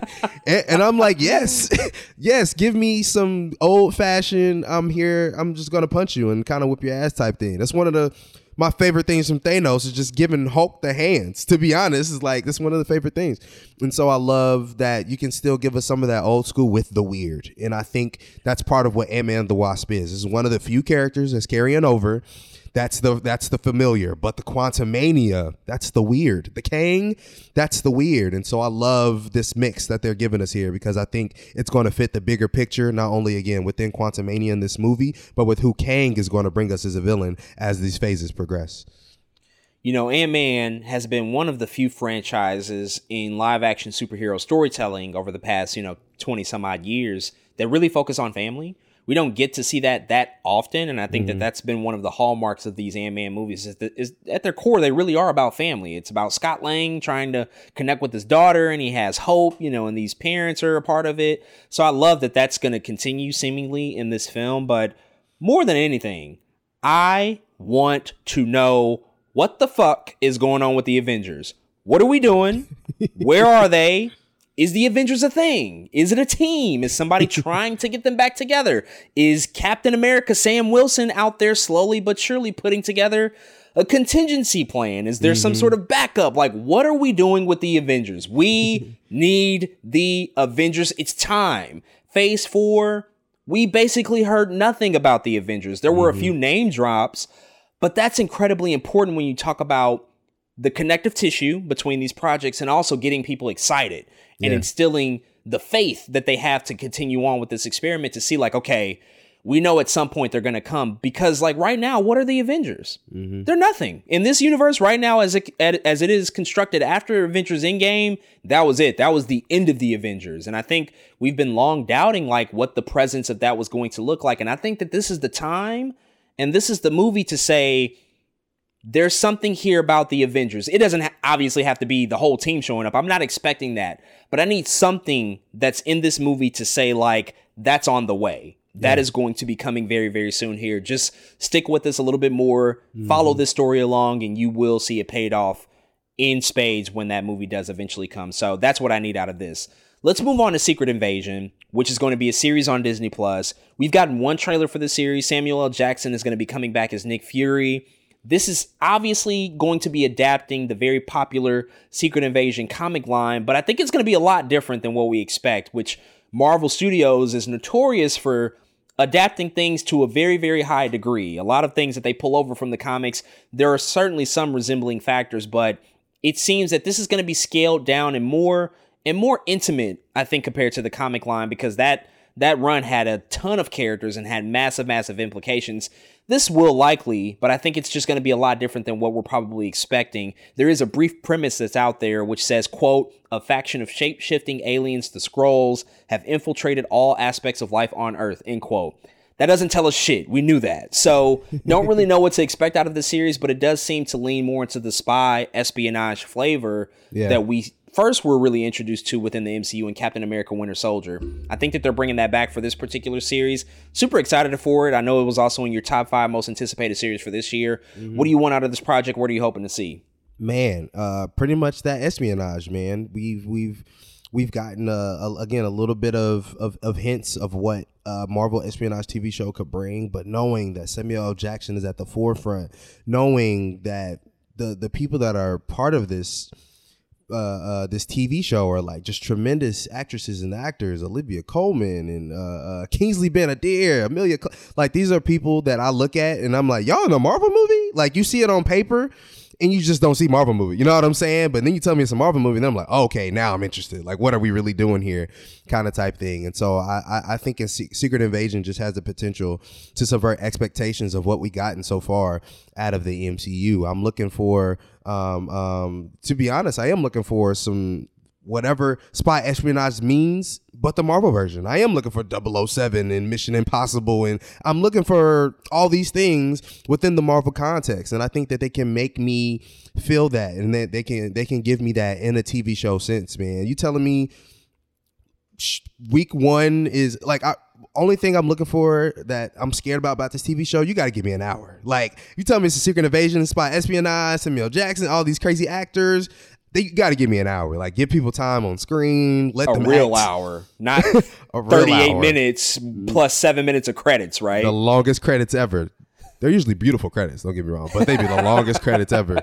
But yeah, man, that's what I'm looking for. I think it can give us a different look of what it can show us how mature the MCU can be. I think this is the show that can show us what that maturity looks like. Sure, Infinity Saga kind of showed us that. Sure, as far as we know, Quantumania can show us that. But this feels more a little bit, of course, there's like people shapeshifting, don't get me wrong. But I still feels like this is the explosions and the cars chases and this feels like that stuff to me. Like people shapeshifting in a spy sense, you don't know who to trust. And I really love that. I'll never forget Winter Soldier. We was like, what the hell's going on in this movie? But that's what made it so good and so exciting. So I think they have the potential to just do something different with Secret Invasion. I'm hoping that I'm right. That's the key word there, trust. And I think that that's going to be a big element in the series. Though it's not going to match the scope of the Secret Invasion comic book storyline, I think in focusing more so on Samuel L. Jackson and even Ben Mendelsohn, I feel is going to get a lot of prominence and positioning here. We're really going to tell a high-stakes, emotional human drama, and I'm really excited about that. And I'm going to reference it again, as I did earlier. That first trailer gave me the vibes of my third favorite TV show from last year, Andor. I got the same vibes of like, oh, this feels a little bit different. And so I think that we have the potential to be on the precipice of possibly the best Disney Plus Marvel show that they've created. So. I really hope so. And I know some of the scripts have been floating around. I've come across a couple of pundits and YouTubers who've read some stuff. I haven't tapped in as much myself to like explore to see what the spoilers are, but by all accounts, it sounds like it's going to be a great show. It's going to be worth our time and worth watching. And like you said, we need that full hour because it will only be 6 episodes. And so like, let's lean all the way in. Like, let's really take that time and pace this out in a way that's going to pay off over the course of those 6 hours that we get. So can't wait for Secret Invasion. Hopefully it does come early this spring. We don't have an official release date. They said early spring, but we don't quite know. But I imagine that we're probably going to see another trailer here really soon. And I'm hoping for maybe a March or April release date. We'll have to see. Next on our list is Guardians of the Galaxy Volume 3, again from Marvel Studios. We've already gotten the first trailer for this movie. Ironically enough, we're going to mention James Gunn here again. But on the Marvel side of things, he's coming back to finish out his Guardians of the Galaxy trilogy. All the usual suspects will be back in this movie. Chris Pratt, Zoe Saldana, Dave Bautista, Karen Gillian, Pom Klementieff, all of the family is back. This is going to be the final chapter of this iteration of the Guardians. They won't look like this anymore. And even Bautista himself just a few weeks ago confirmed this is the last time he's playing Drax. He said, I can't work out no more like this. I can't get swole. I'm 50 plus. It's too much. This makeup shit, I'm over it. I want to go back and do what I did in Blade Runner. Real easy, come in for a couple of days and that's it. So I'm sad to see this iteration of the franchise go. I'm sad to see James Gunn go, but I have no doubt that this is going to be an emotionally satisfying payoff to some of my favorite characters and some of my favorite projects in the MCU ever. Yeah. It's been an exceptional ride really across the board, and even their integration into other projects, Avengers movies and things of that nature. I think that they fit so well with just what's been established with the tone there. So I can't wait for it. I know there's going to be a lot of stuff to come out of it. Many new characters, the High Evolutionary being in this movie. What's his name? Adam Warlock is coming in a big way. There's going to be a lot here. So definitely looking forward to it. But how do you feel about this being the final chapter, at least for this version of the Guardians, and what are you hoping to see out of it? Yeah, man. Will Poulter got huge too. It's crazy. Man, what a time I will just continuously reminisce until this movie comes out about the first time I seen that Guardians movie, man. I worked at the movie theater. I got to see it a couple of days early. It was in 3D. I still wasn't the biggest fan of 3D at the time, but I was ready to watch it still in 3D. It was beautiful. I was like, what is this? Who made this? Are we sure this is Marvel? Like, I was asking so many questions. I'll never forget that magic that James Gunn made with that first movie, man. It was really something else. And for us to sit here and say that it's almost over, I think it's really sad. But I'm looking so much forward to we're at least privileged, I think, in that way, to be getting a 3 and out. You know what I mean? We're still getting a trilogy of these movies from James Gunn with this amazing cast, with this family of characters and all tremendous actors and actresses across the board, man. I think it's really dope to even have these people in the same movie. This is another one of those ones where, like, you take Marvel out of it and you read it on paper and you're like, what is this? What movie is this? And then it just makes you even more interested when you figure out what it actually is, man. But what a ride it's been. I cannot wait to watch this film, man. Like you said, there's going to be so many more characters being introduced between the High Evolutionary and Adam Warlock. And I'm sure we'll see some more Cosmo in this movie. And I just really love Guardians, man. Again, we both of us played the game that came out last year, I think it was. It's just really been a ride with these characters, man. And we do know most of these characters will be exiting. We know there'll be a couple that will be staying, but we also know a lot of them will be exiting. I don't think Dave Bautista will be the only one we see for the last time, and that makes me sad. Not only that, somebody's dying in this movie. You know what I'm saying? Like, a lot of people think it's Rocket. I think it's a red herring. I think it may not be Rocket, but whatever it may be, it's going to be a sad, emotional ride. And more than that, I have a feeling it's going to be a good movie and a good send-off to the Guardians that we know and love. Especially coming off of the backs of the Guardians of the Galaxy holiday special, which I know we both loved and set forth so many important developments with that team. The fact that they now own Nowhere. They're sort of the overlords of that place. I don't want to say overlords. That sounds kind of menacing, but they're taking care of that place and using it as essentially a planet for alien refugees. And so they're trying to, create homes for people who don't really have a place. And so you always get that sense of heart out of the Guardians. And so whatever threat is leveled against them and they have to overcome, it's going to be an interesting ride, but it's going to be pretty sad and pretty emotional across the board just because of what they've meant to, I think a lot of people and just what they represent. They're unusual characters in a really unusual universe, but this team of misfits has done so much over the past 10 years. And so I have no doubt James Gunn is going to deliver another really emotionally satisfying payoff with the Guardians of the Galaxy film, this Volume 3 film that's coming out this May. Can't wait for it. The next one on our list, Spider-Man Across the Spider-Verse, which is on the Sony side of things. Sony Animation, of course, is coming back to deliver this sequel. I know we are both so excited about this one. Spider-Man Into the Spider-Verse from 2018. One of the greatest superhero films ever made, one of the greatest animated films ever made. It's already sort of revolutionized the way that we just perceive animation and we perceive superhero storytelling and how we perceive Spider-Man as a character. Exactly. It just accomplished so much and won an Academy Award. And so, of course, they were going to come back and do another one. We've talked a lot about this. They are essentially splitting this story into 2 films because Beyond the Spider-Verse will come out at some point in 2024. Right now, it's slated for March. There's a lot of new characters, a lot of new Spider-Man. all sorts of multiverses, all sorts of animation styles. It's going to be just so crazy, and I'm sure we are not even prepared mentally for what's in store for this film, but I'm here for it. I will say now that this is my most anticipated movie on this list out of anything, just because it is so proven and so much of a hot commodity in terms of where they're going to go with the story. And so everything that they do with Miles Morales and the crew, I'm sure is just going to be worthwhile. So I can't wait to see it when it comes out this June. Yeah, man. I think what's underrated about this project too is a very specific name on here, and Kent Powers, man, the black man who is not only directing these films, but who was a writer on Soul and One Night in Miami, and he's done some Star Trek Discovery stuff, and just, man, and what's crazy is that's not a lot of projects, but they're all very well-known projects, well-decorated projects at that, between Soul, One Night in Miami, and now these two upcoming films in Across the Spider-Verse and Beyond the Spider-Verse. I think we're sleeping on him kind of hopping onto this franchise as a director, but I think it's going to be great, man. Simple. I think it's going to be great. I talked about it before already, I think, in our anticipated movie list, but we both have this poster, man, of all these goddamn spider people on it. And before Spider-Verse happened, we could probably point it to like 2 people on that poster and be like, I've seen them before in something. And now seeing Across the Spider-Verse and Beyond the Spider-Verse, I have no doubt, like, if after we see this film, we could go home, look at our poster, and be like, we see him, be able to cross all them off the list, because it's really so many spider people out there, and this movie is going to give us a reason to see them, and to see it's more than just the story for this one. To be honest, for me, it's seeing the characters, it's seeing the art style that they told us there's going to be a couple different art styles in here. It's just so much, man, and it's still being helmed by Miles Morales in the Black Superman or Black Spider-Man. So just excited across the board for this film. Like you said, my very utmost excitement goes to this one. I'm more excited for this than anything else on the list. And I can't wait till it comes out, man. It's going to be a W for sure.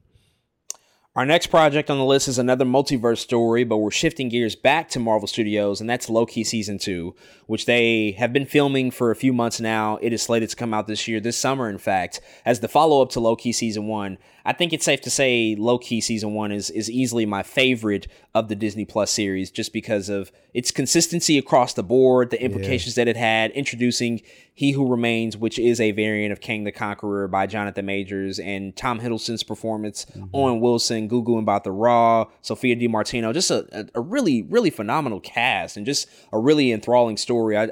I couldn't wait to talk about Loki every week on this podcast. When we were reviewing it, that was the first time we were specifically focusing on a Marvel episode every week in our podcast. And it was such a moment in time to just like wait and see, like, are they really going to do this? Is it really going to be Kang the Conqueror? And to get that paid off was really, really exciting. And so what I'm most curious to see is how much this may or may not tie into Ant-Man and the Wasp: Quantumania, because the cliffhanger from Loki Season 1, spoiler alert if you've not seen it, very much points to the fact that Kang the Conqueror has conquered probably multiple universes at this point, and now Loki is in the universe that he's already conquered. There's statues everywhere. Yeah. The TVA looks a lot different, and so I'm just wondering if there's going to be a lot of narrative threads that are introduced in Quantumania and then paid off in Loki Season 2, or if it might be a little bit more separate. But regardless of that, because we don't know it, I'm still very high on this and very much looking forward to what Loki Season 2 is going to look like and what it means. And if it points to even more Loki storytelling, because I don't know if they're going to do more seasons after this. I don't know if it's going to be,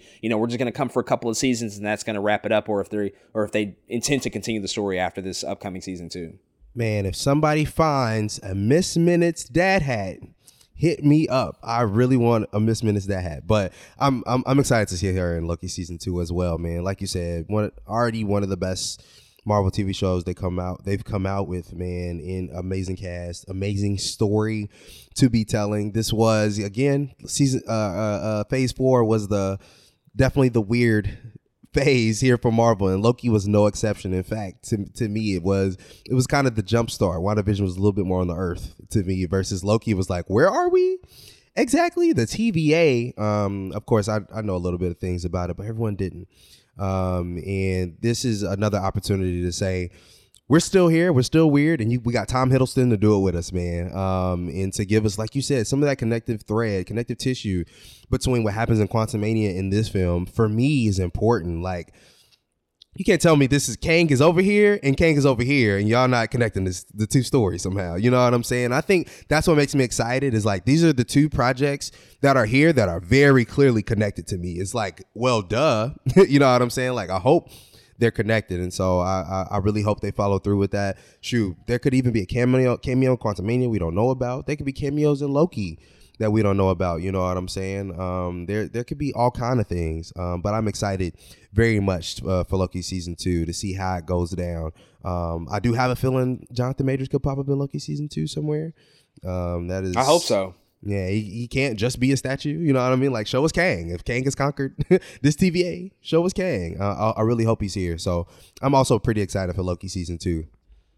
No doubt. The next project on our list is another Marvel Studios film coming out this summer, July 28th. The Marvels, which we've known about for a few years now. It'll be directed by Nia DaCosta. She's coming off of Candyman. We have a slight premise for this. It says, quote, following the events of Ms. Marvel, Carol Danvers, Kamala Khan, and Monica Rambeau begin swapping places with each other every time they use their powers and must team up to figure out why, end quote. So that tells us a little bit about the movie, but we know that was going to kind of be the case based off of the finale of Ms. Marvel, in which we did get a cameo from Brie Larson as Captain Marvel, and she seemingly swapped places with Kamala Khan. They put on that bangle, that band, which has a lot of powers and can do some really, really mystical and magical things. And so now they're swapping places, but then we're going to throw in Monica Rambeau to the mix and really change up the formula of what's happening here. We're going to get multiple Captain Marvels with these mystical and magical powers, these really high concept powers that would seemingly make them stronger than almost every other character in the MCU just because of what they're capable of and what they have at their disposal.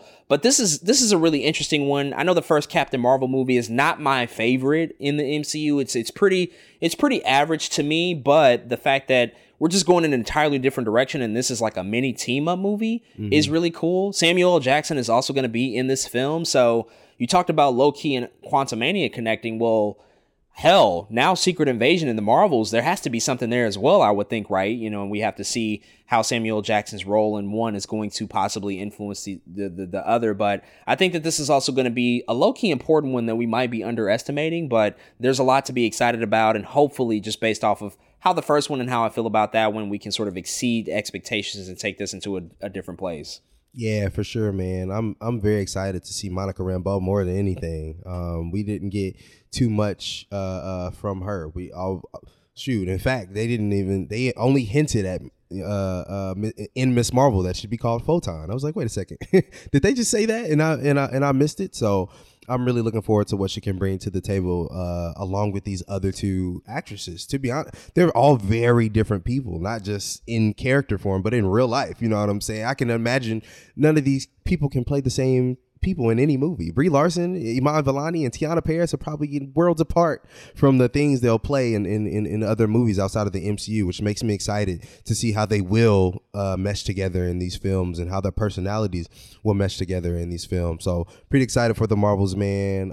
Again, we still have yet to get that really, really good woman-driven movie, woman-led movie. So I'm very hopeful for the Marvels. Like, I really need like a home run out of this because, yeah, that's what I'm looking for out of the MCU is some of these smaller characters to get home runs in a lot of ways the same way that the Guardians did. You know, like, we don't know these characters that well, let's get us a home run. So I'm looking for that in the Marvels as well. Absolutely. The next project on our list, again, is from Marvel Studios, and that's Ironheart, which is slated to come out this fall. Another Disney Plus original series, and we know very, very little about Ironheart at this point, but the character, of course, was introduced in Black Panther Wakanda Forever, and we finally saw Dominique Thorne enter into the MCU as Riri Williams, and so we'll pick up her story. We know that she's an MIT student, of course, from Chicago. She's creating these really, really advanced technical suits that rivals what Tony Stark introduced into the MCU back when we first saw him in the first Iron Man. And so I would imagine, again, she's going to play of particular importance in terms of what the future iteration of the Avengers might look like and how they are able to combat whatever threat might lie ahead. The only other thing that we really know is that Anthony Ramos is in this series as well, and he has been confirmed to be playing Parker Robbins, aka the Hood, which is the villain of the series. And this villain in particular can tap into the dark and mystical arts and magic. And so he's going to be a really complex character, I think, in particular for Riri. But how do you feel about Ironheart? I know you're incredibly excited about it, and you were pretty high on her appearance in Black Panther Wakanda Forever. But based off of what we saw in that film and how we're going to transition into her own standalone series, what are you looking forward to the most out of the Ironheart show? Man, what I'm looking forward to the most, I think, is really just being honest in down to earth about the character of Riri Williams, man. She has a really tragic story. I won't give any spoilers just in case it's in the show. But she is a dark character. But not only that, she is very simply a smart Black girl in college, like super extremely smart. Like you said, she goes to MIT. She's very influenced by Iron Man, which is, again, how we get the suit, how we get Ironheart, how we get Mark 1s, Mark 2s. And she's just dope in that way, man. And really, I'm hoping they find a way for them to tell us how she not necessarily takes the mantle, because she doesn't become Iron Man, right? She becomes her own thing, but how she does slightly slide into the spot that Iron Man once sat in terms of being the smart mechanical engineer person that is a part of the team that eventually she becomes an Avenger. And so that's what I'm looking forward to. Give us a very small story of how she's inspired by him. Give her villain, but make sure there's meaningful things in the in between. Because she's Black, don't shy away from any of the Blackness. Make sure you still include those things. Make it tasteful. Care about her as a character. Care about the show, and that's what I'm looking for, man, in Ironheart. I have an Ironheart keychain now. She's really dope. I've always been similar to her, which is why the reason I'm a Black engineer myself. So I'm just looking for a good story, man, and some dope superhero action. There's a great opportunity here as well for them to do something that they just haven't done before, and that's tell a college story. They haven't done that yet. We haven't even seen Spider-Man go to college yet in the MCU. We were just finishing off his high school years with Spider-Man No Way Home. And so the fact that they can lean into that and do something different, because she's still at MIT based off of where we left off with her at the end of Black Panther Wakanda Forever, I'm really, really curious to see how that's going to pan out, because they can go on a campus and be in the dorm rooms, and we can see her continue to interact with her other classmates and how she's going to have to juggle that life versus this impending superhero life that she's going to have to take on. A lot of responsibility, of course, that comes with that. So very curious to see how they are able to execute that. The next one is an animated project, again, from Marvel Studios, X-Men 97, which we've heard a lot about at this point. Is going to be the continuation, easy for me to say, the continuation of X-Men, the animated series, the popular X-Men series from the 90s. They are picking up in 1997, which is directly after the events of the final episode of X-Men in the animated series, if you are familiar. This is the one that, I think we're still a little unclear about in terms of its connectivity within the proper MCU, but they did show some concept art this past Comic-Con. They talked a little bit about the story and where they were going to go with it. A lot of the original voice cast is also coming back, and so it's one of the things that I never thought Marvel Studios would do. I never thought that they would sort of own this, but as they have increased and tapped in more to the animation space, I mean, why not go back to one of the most beloved animated cartoons that we've ever gotten, one that was so influential in the 90s, and I think paved the way for a lot of their following animated series to come after that. So 97 should be great. It's slated to come out this fall. Hopefully it does hit that mark. I know that there's been a lot of shifts with their animated projects that we'll have to see how that shakes out, but it seems like that this one is going to be on track. But I have high hopes for this one just based off of, being a massive fan of that first animated series. Man, it still, that opening theme of X-Men might still be the most iconic superhero theme. Like, I'm trying to think what's still more iconic. I don't think any song is still more iconic than the original X-Men theme, man. I actually ran into and met Jim Lee a couple months ago, and I had to give him praise about X-Men and what he did with that show, man, and the opening sequence and things like that. It really does hold a spot in nerdom for me in very early X-Men adventures. A lot of people know X-Men is my favorite comic. I have literally an X-Men comic box full of X-Men comics. I'm wearing a hoodie right now, just so y'all can see, like, I'm currently a fan too. And so we are here, man, for all X-Men shenanigans and intros and all of it, man. And I think they really have an opportunity to do something dope with X-Men 97. Again, like you said, we don't know exactly what it is, but I just don't feel like them putting the song in Miss Marvel after telling us that she's a mutant, or I just don't feel like Professor X showing up in Multiverse of Madness and them playing the song there is an accident. In fact, in the yellow wheelchair, you know what I'm saying? Like, I feel like something is here. We don't know what it is yet, but we do know that it's coming this year, and so I'm excited for it. This is probably the thing. Low-key, I might be like, it's 2 or 3 on the list of excitement of what's going on here, man. So I really can't wait to see what they give us with X-Men 97. Man, you're right. The indicators are certainly there with that theme music. Like, that is no accident on their part. So there must be some really big implications for what it's going to do and how it's going to sort of cross over and connect to the larger MCU. The next project is Kraven the Hunter on the Sony side of things. So this is the one live action movie that we can expect out of Sony this year. So this is going to be another Spider-Man spinoff character focused driven film that they're releasing this year. They've already done Venom and Venom Let There Be Carnage, and then they had Morbius last year. Kraven the Hunter, of course, is one of Spider-Man's biggest rogues, a part of his rogues gallery. He's a big game hunter. He's also a conservationalist. He's a protector of the natural world, quote unquote. But he lives for the hunt. He is an animal lover, and that's really what he's all about, achieving the best and the biggest hunt possible. But you have to ask the question, how does this movie work without Spider-Man? I know we all asked that too with Venom and Morbius. Like, how do you make a story about a villain who's naturally supposed to be in opposition to our hero? I think that they had somewhat of a success story with Venom in terms of how they were able to do something a little bit different. But Venom has a entirely different level of popularity compared to a Morbius or a Kraven. Like, Venom is super, super popular and has often been integrated into hero stories and been more viewed as an anti-hero. Kraven, not so much. And so don't really know what to expect out of this. We only really know that the other cast members are Ariana DeBose, who is an incredible talent, Academy Award winner already. She is playing the love interest of Kraven, Calypso, who's a voodoo priestess. And so there's a couple of other characters. Kraven's half-brother's going to be here as well. Again, just don't know what to expect, but you know, we'll be there. We'll see it. Obviously, we're going to go watch it and just kind of be exposed to whatever's going to happen on screen just out of sheer curiosity. But how do you feel about this? And how do you just feel about the entire experiment from Sony and what they're doing with these spin-off focused movies? Because there are other projects coming in later years. We talked about the Hypno Hustler a few weeks ago and what Donald Glover's going to do with that. But where are you right now with just the Sony side of things and their Marvel characters? Man, like you said, it's been a weird ride, man. I do enjoy sitting in theater watching the Venom movies. Of course, they're not like masterpieces or anything, but they're very enjoyable movies. I like at least being in the theater when I watch them. Morbius, obviously not so much. Not sure I ever touch that movie ever again in my life. But there is a little bit a part of me that says, like, just give us one and we'll understand. You know what I mean? Maybe give us one movie and we'll say, okay, that was decent. And we again, outside of Venom, I'm skeptical that we'll say that right now. But I will say Kraven the Hunter, having Aaron Taylor Johnson in Ariana DeBose is pretty cool. Like, those are two people that's like, when they're there to act. You know what I'm saying? They're not there to do no BS. They're not there to play no games. They're there to act, and usually in something good. Those are people who usually are in pretty good movies. So I'm looking forward, I think, to not necessarily, I'm not like super excited for the film per se, but I am looking forward to see what Aaron Taylor Johnson can bring to Kraven the Hunter. And I am kind of interested how they spin this.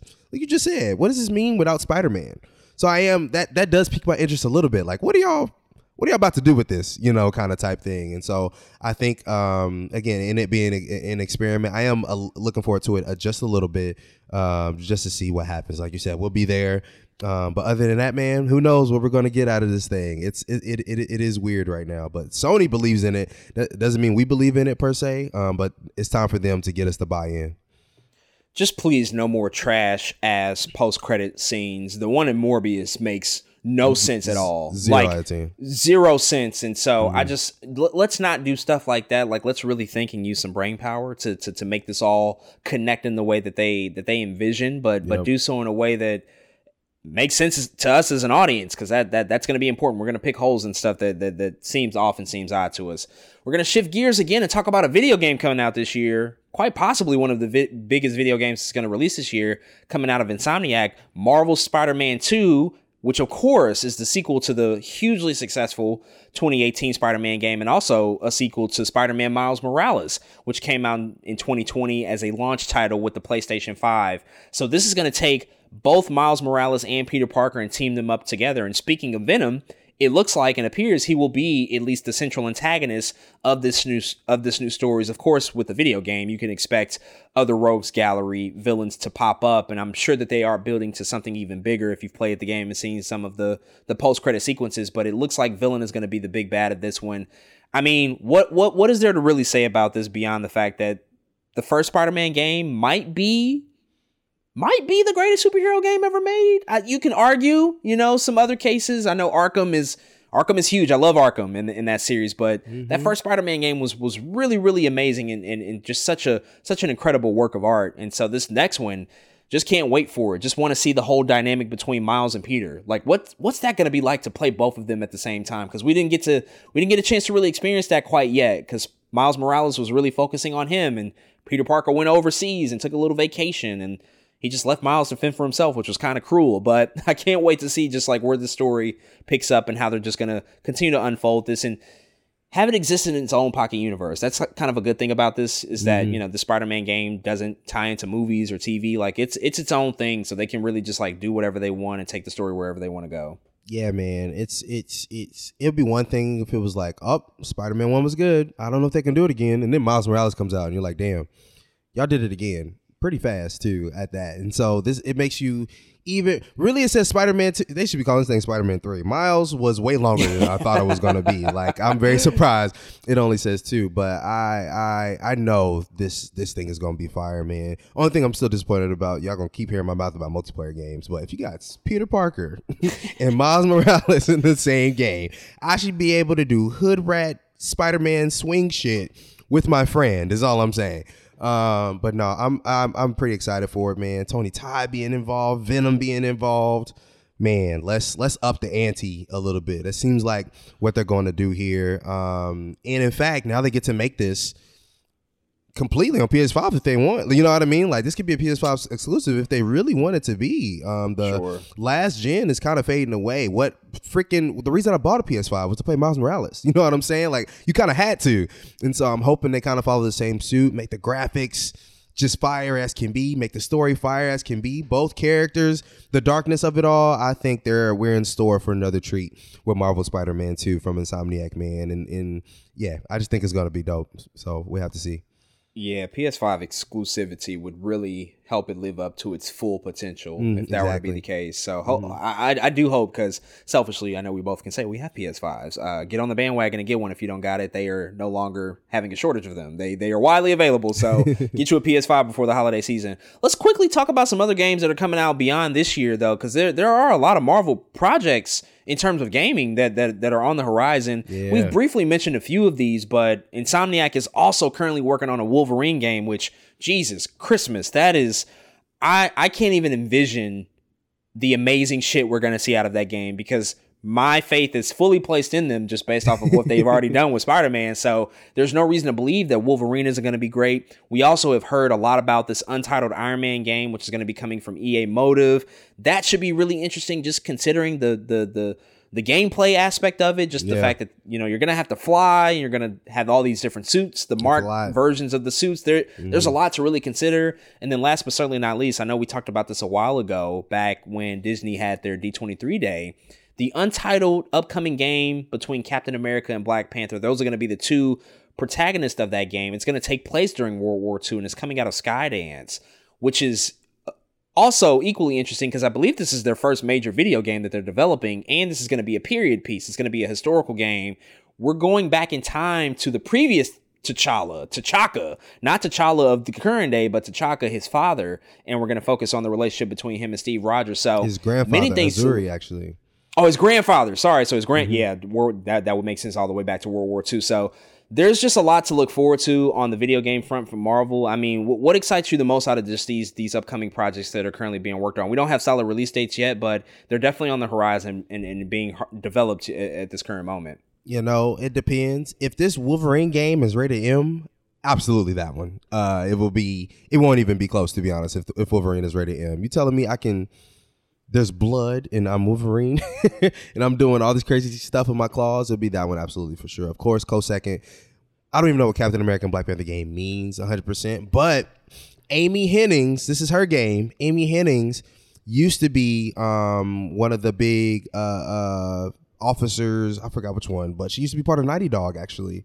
And so you telling me this the woman, one of the people that helped make either Uncharted and Last of Us is coming in to make Captain America and Black Panther?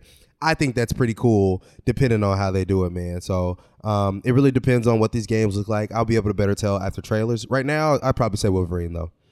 Yeah, Wolverine just has the highest ceiling of where you could go. We don't really have clarity on connectivity either, if it'll somewhat tie into the Spider-Man franchise. I don't know if I feel strongly either way just yet, because I think there's a great case for both. But either way, as you said, the rating is going to tell us a lot, and just the story, and just like what type of version of Wolverine are we going to see? Because if you have Wolverine, that means you have mutants. There has to be something there. That's true. And so if it is unconnected to the Spider-Man universe, you might be able to have a little bit more flexibility with the stories that you tell with mutants and maybe some other characters from X-Men or Brotherhood, factions that we might see pop up at a certain point in time. So we'll have to see.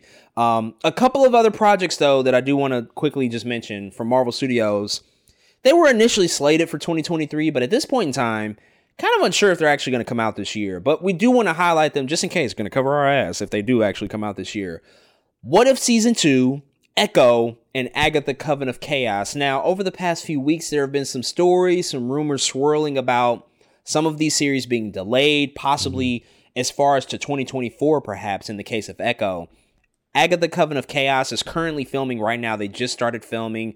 It was initially slated for winter 2023, which would be the end of this year. What If Season 2 was slated for early 2023. Again, it's right now, early 2023, and we have not seen any trailers. We don't really have any promo material. So it could come out, or they might delay it further into the year. And Echo, I think we've probably heard a lot about recently. There were some stories swirling that there are a lot of reshoots happening with that series, a lot of rewrites. They have already filmed the first round of filming, like the main sort of, I guess, amount of filming that they had to do recently with photography has wrapped up, but it appears that they might go back to not the drawing board, but they might go do some pickups and some additional filming, which would put it off quite significantly, perhaps into 2024. But right now it looks like it might appear in late 2023. How are you feeling about these projects outside of just the possible delays that might exist with them? Because I think this is kind of the nature of where we are with things right now. Just the conversation around visual effects and the amount of work that it takes, and the fact that they are also considering how much stuff we get in a year. Because if we were to get everything on this list from Marvel Studios in 2023, we're talking like 12 projects, which is more than last year, which is a lot. And so they might even just be considering moves here just to take off something from the slate, just so that we're not inundated with too much, because we've already complained about there being too much. So maybe that's a reason too. But how do you feel about respectively each of these projects at this point?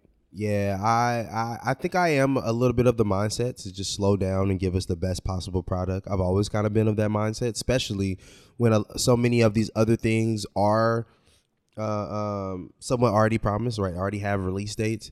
I think what Marvel also needs to realize is that to use Sony as a crutch in some ways, as work that you don't have to do. You know what I'm saying? Like if Spider-Man is coming out, it's okay for you not to come out with anything that month. You know what I'm saying? Or it's okay for you to slow down a little bit now that they do have other, at least Marvel projects, know that they exist and be like, okay, we can take our time a little bit, knowing that Sony has at least something to give the people as it comes out. So I think they should. You couldn't tell that to Bob Chapek. He wouldn't hear that shit. He's like, no, I want something every month, goddammit.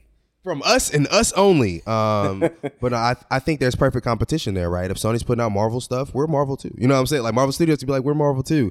And say, sure, we may not get, all the money from that, but we shouldn't also have to compete with that. You know what I mean? We should use that as leverage to give us more time to make our projects better. So I'm hoping that that's something that they decide to do. But I'm still, I'm very skeptical as well that these things will come out. The only thing I will say is that Agatha does feel, very similar to what they did with Werewolf by Night. Agatha does feel something that could be seasonal. like they could start at Agatha very end of October, very early November as a TV show and be like, surprise, we have this thing that we've kind of been working on a long time. We just haven't said anything about. That's the one that I would be like, okay, maybe they might do this thing. But other than that, sure. I don't really see it happening. Yeah, they don't really have a winter play right now. Everything says like fall. You know, these are just really ambiguous. Late 2023. We don't exactly know what that means, but that could be a winter play, as you said, for the Agatha Coven of Chaos, and that is filming. And so I think the Echo series probably has a little bit more importance and significance because of the inclusion of both Daredevil and Kingpin, which for sure. Daredevil Born Again is about to be filming really soon if they're not already, and that's going to be coming out next year as well. I wonder if the impact will be felt if they're released out of order in terms of what we thought we were going to see. Like, I don't know if we need to see Echo first before we see Born Again. Maybe not, but perhaps we do. And so maybe we'll get some clarity on that in the near future. And then what if season 2? I mean, look, it's animation. That shit gets delayed all the time. Just do what you got to do. It's the nature of the work. It's a lot to do. Just ask Mark over at Invincible. It takes a long time, y'all. So we'll have to see, but hopefully we do get at least one of these projects. But as you said, let's just, slow down and take our time. We don't have to do too much because they might not get the money from Sony, but they get those merchandise sales. They do get that shit. So they're going to reap the benefits somehow, some way, regardless of what comes out in a respective month. But we'll certainly have to see. But with that being said, ladies and gentlemen, that's all we have for this episode of Two Black Nerds. Thank you again, of course, for tuning into another podcast. We will be back next week to talk about the brand new M. Night Shyamalan film, Knock at the Cabin, starring Dave Bautista. We're going to go check that out this weekend. Very, very much looking forward to that. And of course, we'll be back again to recap and review episode 4 of HBO's The Last of Us. Certainly excited to see where that series continues to progress in the coming weeks. Plenty to look forward to, but until then, we will see y'all next time. Yes, sir. We are Audi 5000. Please check out our Two Black Panthers Forever collection at twoblacknerds.com. And remember, always bet on black. Appreciate y'all. Love y'all. Thank you for listening to another episode of Two Black Nerds, where we're too black, too nerdy, and we out, y'all. Peace. Get a mink, baby girl, let's ride. You the number one stunner. We gon' glide and go straight to the mall and tear down the inside. That Prada, Gucci, full length leather. Bourbon's cooler, the Coogee sweater. 20 inches pop my feather. The Birdman dead, I fly anywhere.